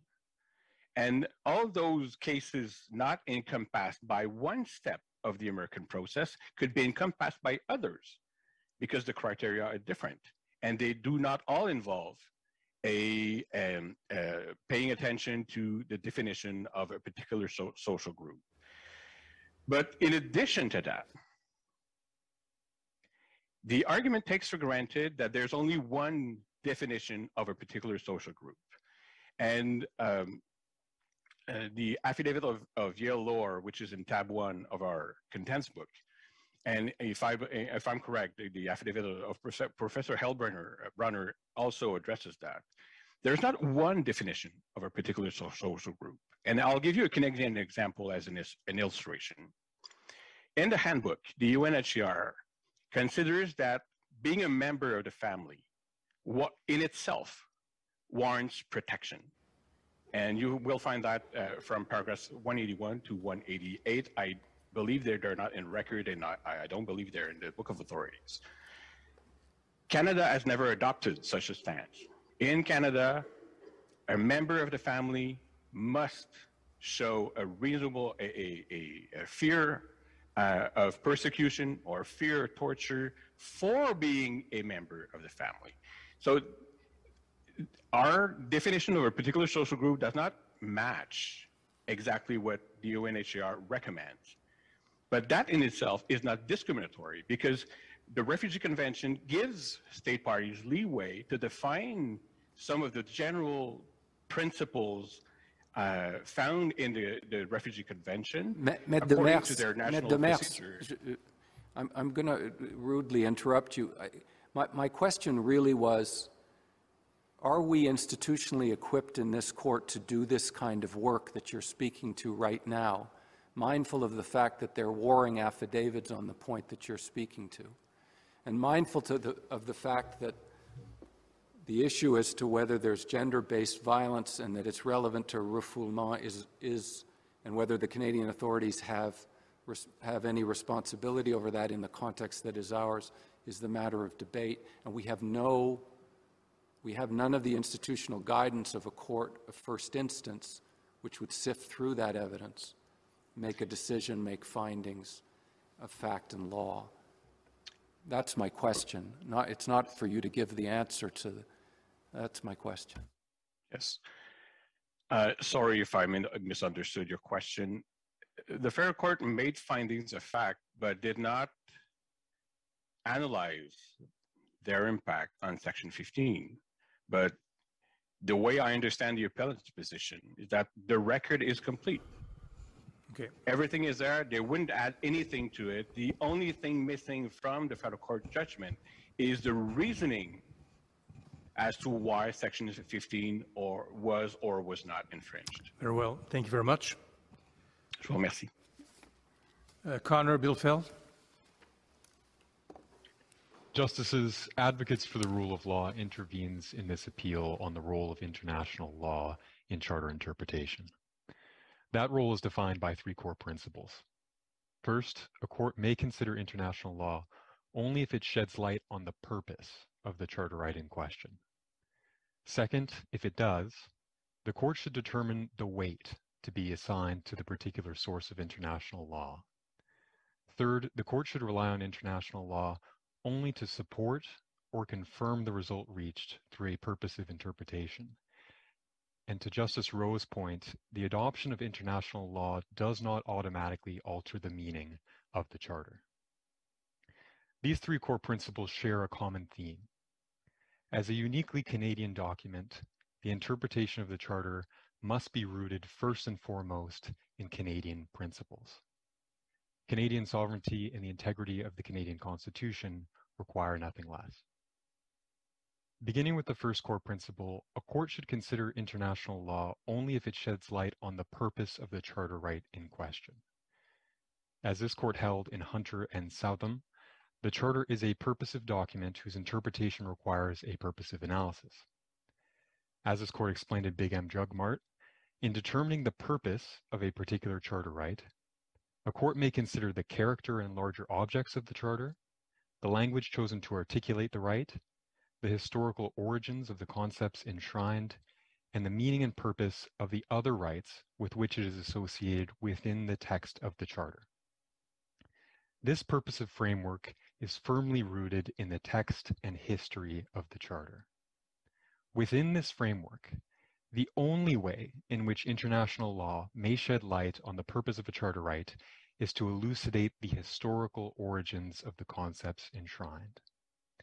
To illustrate, in ascertaining the purpose of the mobility rights protected by Section 6 of the Charter, this court in DeVito in Canada considered the, quote, international law inspiration for Section 6.1 of the Charter, which was Article 12 of the International Covenant on Civil and Political Rights. If the framers of the Charter drew inspiration from international law, Canadian courts can and should consider that inspiration. Otherwise, international law has no place to play, no role to play in the interpretive analysis. That is especially true if the international law postdated the Charter.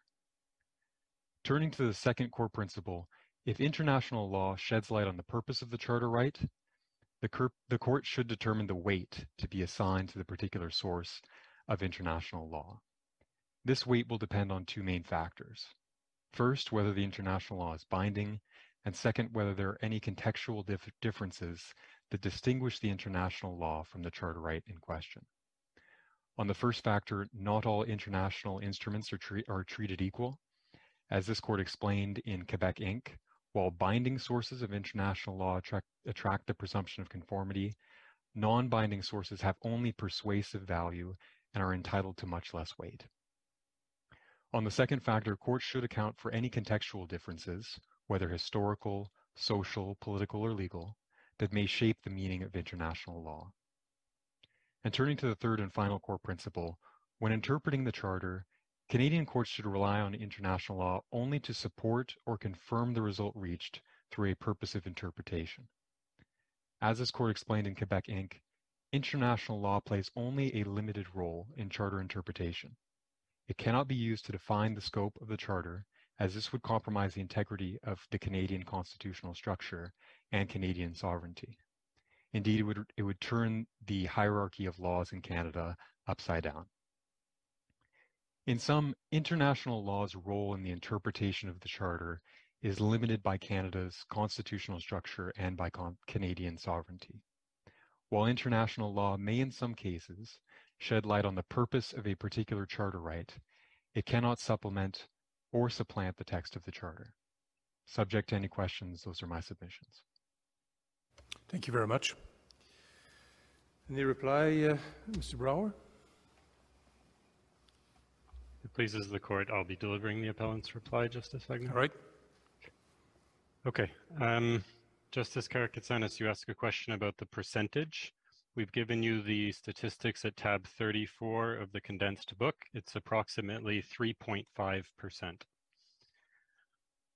On the question of matter AB and whether or not this court can and should decide the Section 15 issue, a couple of points of clarification.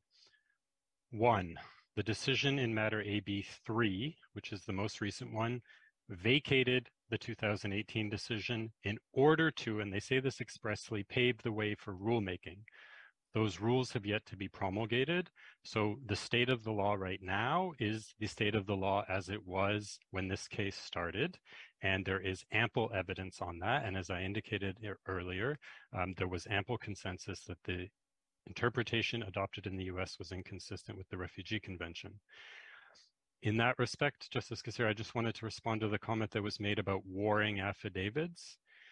There are not warring affidavits. The respondents did not call an expert on gender-based persecution in the United States, and their expert, the only expert they called on this issue, gave a bird's eye view of US law and specifically stated that he is not an expert on the Refugee Convention or its requirements, and he recognized that the appellant's two experts are leading authorities on this question.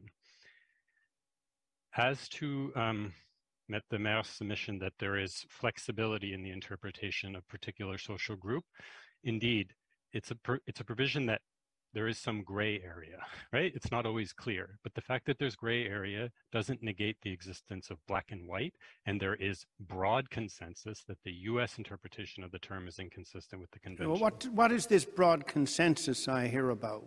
From whence cometh that? The United Nations High Commission for Refugees, the appellant's experts, both of whom are leading authorities in the field, the parliamentary subcommittee that reviewed the regulations in 2003, and the federal court's decision in 2007 on this very question. In other words, the case on repeal. No, the prior case that was overturned on standing grounds, but there was no interference with the findings of fact. Okay, I want to talk briefly about this question of safety valves and how it fits in light of what my friends opposite have had to say. Notably, they did not deny our assertion that all of the mechanisms depend entirely on the availability of a deferral or a stay, right? And we talked about why that standard is insufficient in this context. Contrary to what Ms. Zorich said, ABC did not benefit from a deferral. The CBSA declined to defer long enough to allow the federal court to hear it, and the federal court had to intervene. As for the Holmesy family, contrary to what Ms. Zorich stated, their application from the very outset was a constitutional challenge. That was the serious issue on which they got the stay. So if the court denies the appeal and finds the regime constitutional, that safety valve is effectively closed. Justice Kassir, to your comment about the exceptions in the regulations being tailored to the applicant's circumstances, they're tailored to the applicant's circumstances in some respects, mostly whether or not they have family in Canada and therefore a good reason for coming here, but they're not tailored to the circumstances on the critical question of whether those people have access to effective protection. They have, the exceptions have nothing to do with that question. Okay, in terms of, I think I understand my friend's position a little more clearly now. In terms of where safety valves fit in the analysis and how they fit into the analysis, The place to begin is the judgment in Bedford at paragraphs 126 to 127. The court is very clear at paragraph 127 what has to be established under Section 7, and then at paragraph 126 they describe what falls for consideration under Section 1. What has to be established for Section 7 is the breach or the reasonable likelihood of a breach. That's happened here. It's not just a foreseeable possibility of a breach. There is evidence of the breaches in issue. Therefore, according to the logic of Bedford, safety valves fall for consideration under Section 1. However, regardless of where they fit into the analysis... Well, reasonable likelihood connotes a remoteness analysis, does it not? And would the safety valves not fit in there? I realize your friend on opposite doesn't agree with that, but reasonable likelihood still, that bespeaks a causation analysis. No, I'm sorry if I misspoke and said reasonable likelihood. The test is sufficient causal connection and reasonable foreseeability, which is exactly the test that was applied by the federal court here. If we're going to Bedford, though, I mean, Bedford talks about overbreadth being where a law is so broad that it includes some conduct that bears no relation to its purpose, which means we have to identify the purpose, not of the act as a whole, but of the impugned provision. And it seems to me that the impugned provision deals with, as stated in the Safe Third Country Agreement, to promote the orderly handling of asylum applications by the responsible party and the principle of burden sharing. So it isn't necessarily, if we identify the purpose with precision, it seems to me, and as identified in the agreement itself, it seems to me we may be in a very different situation. Absolutely. Everything turns on the question of what the objective of the provision is. The parties are essentially in agreement on this issue, which is why nobody addressed it. And the objective, as has been identified in the prior litigation and as the appellants assert, is to share responsibility for refugee protection in accordance with Canada's international obligations.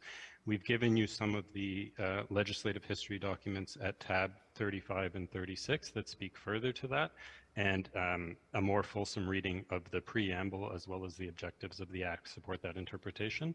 So the overbreadth argument is, if you are applying the ineligibility in a blanket fashion without regard for people's circumstances, and the result of that is that there are people who do not have access to effective protection in the United States to whom the provision is being applied, then its application to them is overbroad. Thank you very much. One last question by Justice Karakatsanis. What about the argument that it's sufficient if the safety valves are legally available and it's rather than practically available? Yeah, that's exactly where I was about to go, and I'll finish on that point. So in PHS, right, the safety valve was a provision that allowed an application for an exemption of a provision before you put yourself at risk of it being applied to you. That's PHS. In Apolinapa and Noor, the safety valves at issue were prosecutorial discretion or the approval of the Attorney General, right? And those were built into the process. You can't get a conviction by indictment without an exercise of prosecutorial discretion. You couldn't prosecute under Section 117 in Apolinapa without the Minister of Justice approving it. Those were built into the process. They were necessary components of it. And still, this court said, that's not good enough, because if you have a law on the books that depends on a favorable exercise of discretion in order to avoid unconstitutional results, it should be struck down. And that's what this court decided in Noor and in Apolinapa, and we've cited numerous cases in our factum that address the role of discretion in preserving the constitutionality of statutes. So the issue here, the safety valves an issue here, don't even meet the criteria of the ones that were being discussed in Noor and Apolinapa. They're not part of the process. They're outside of the process, right?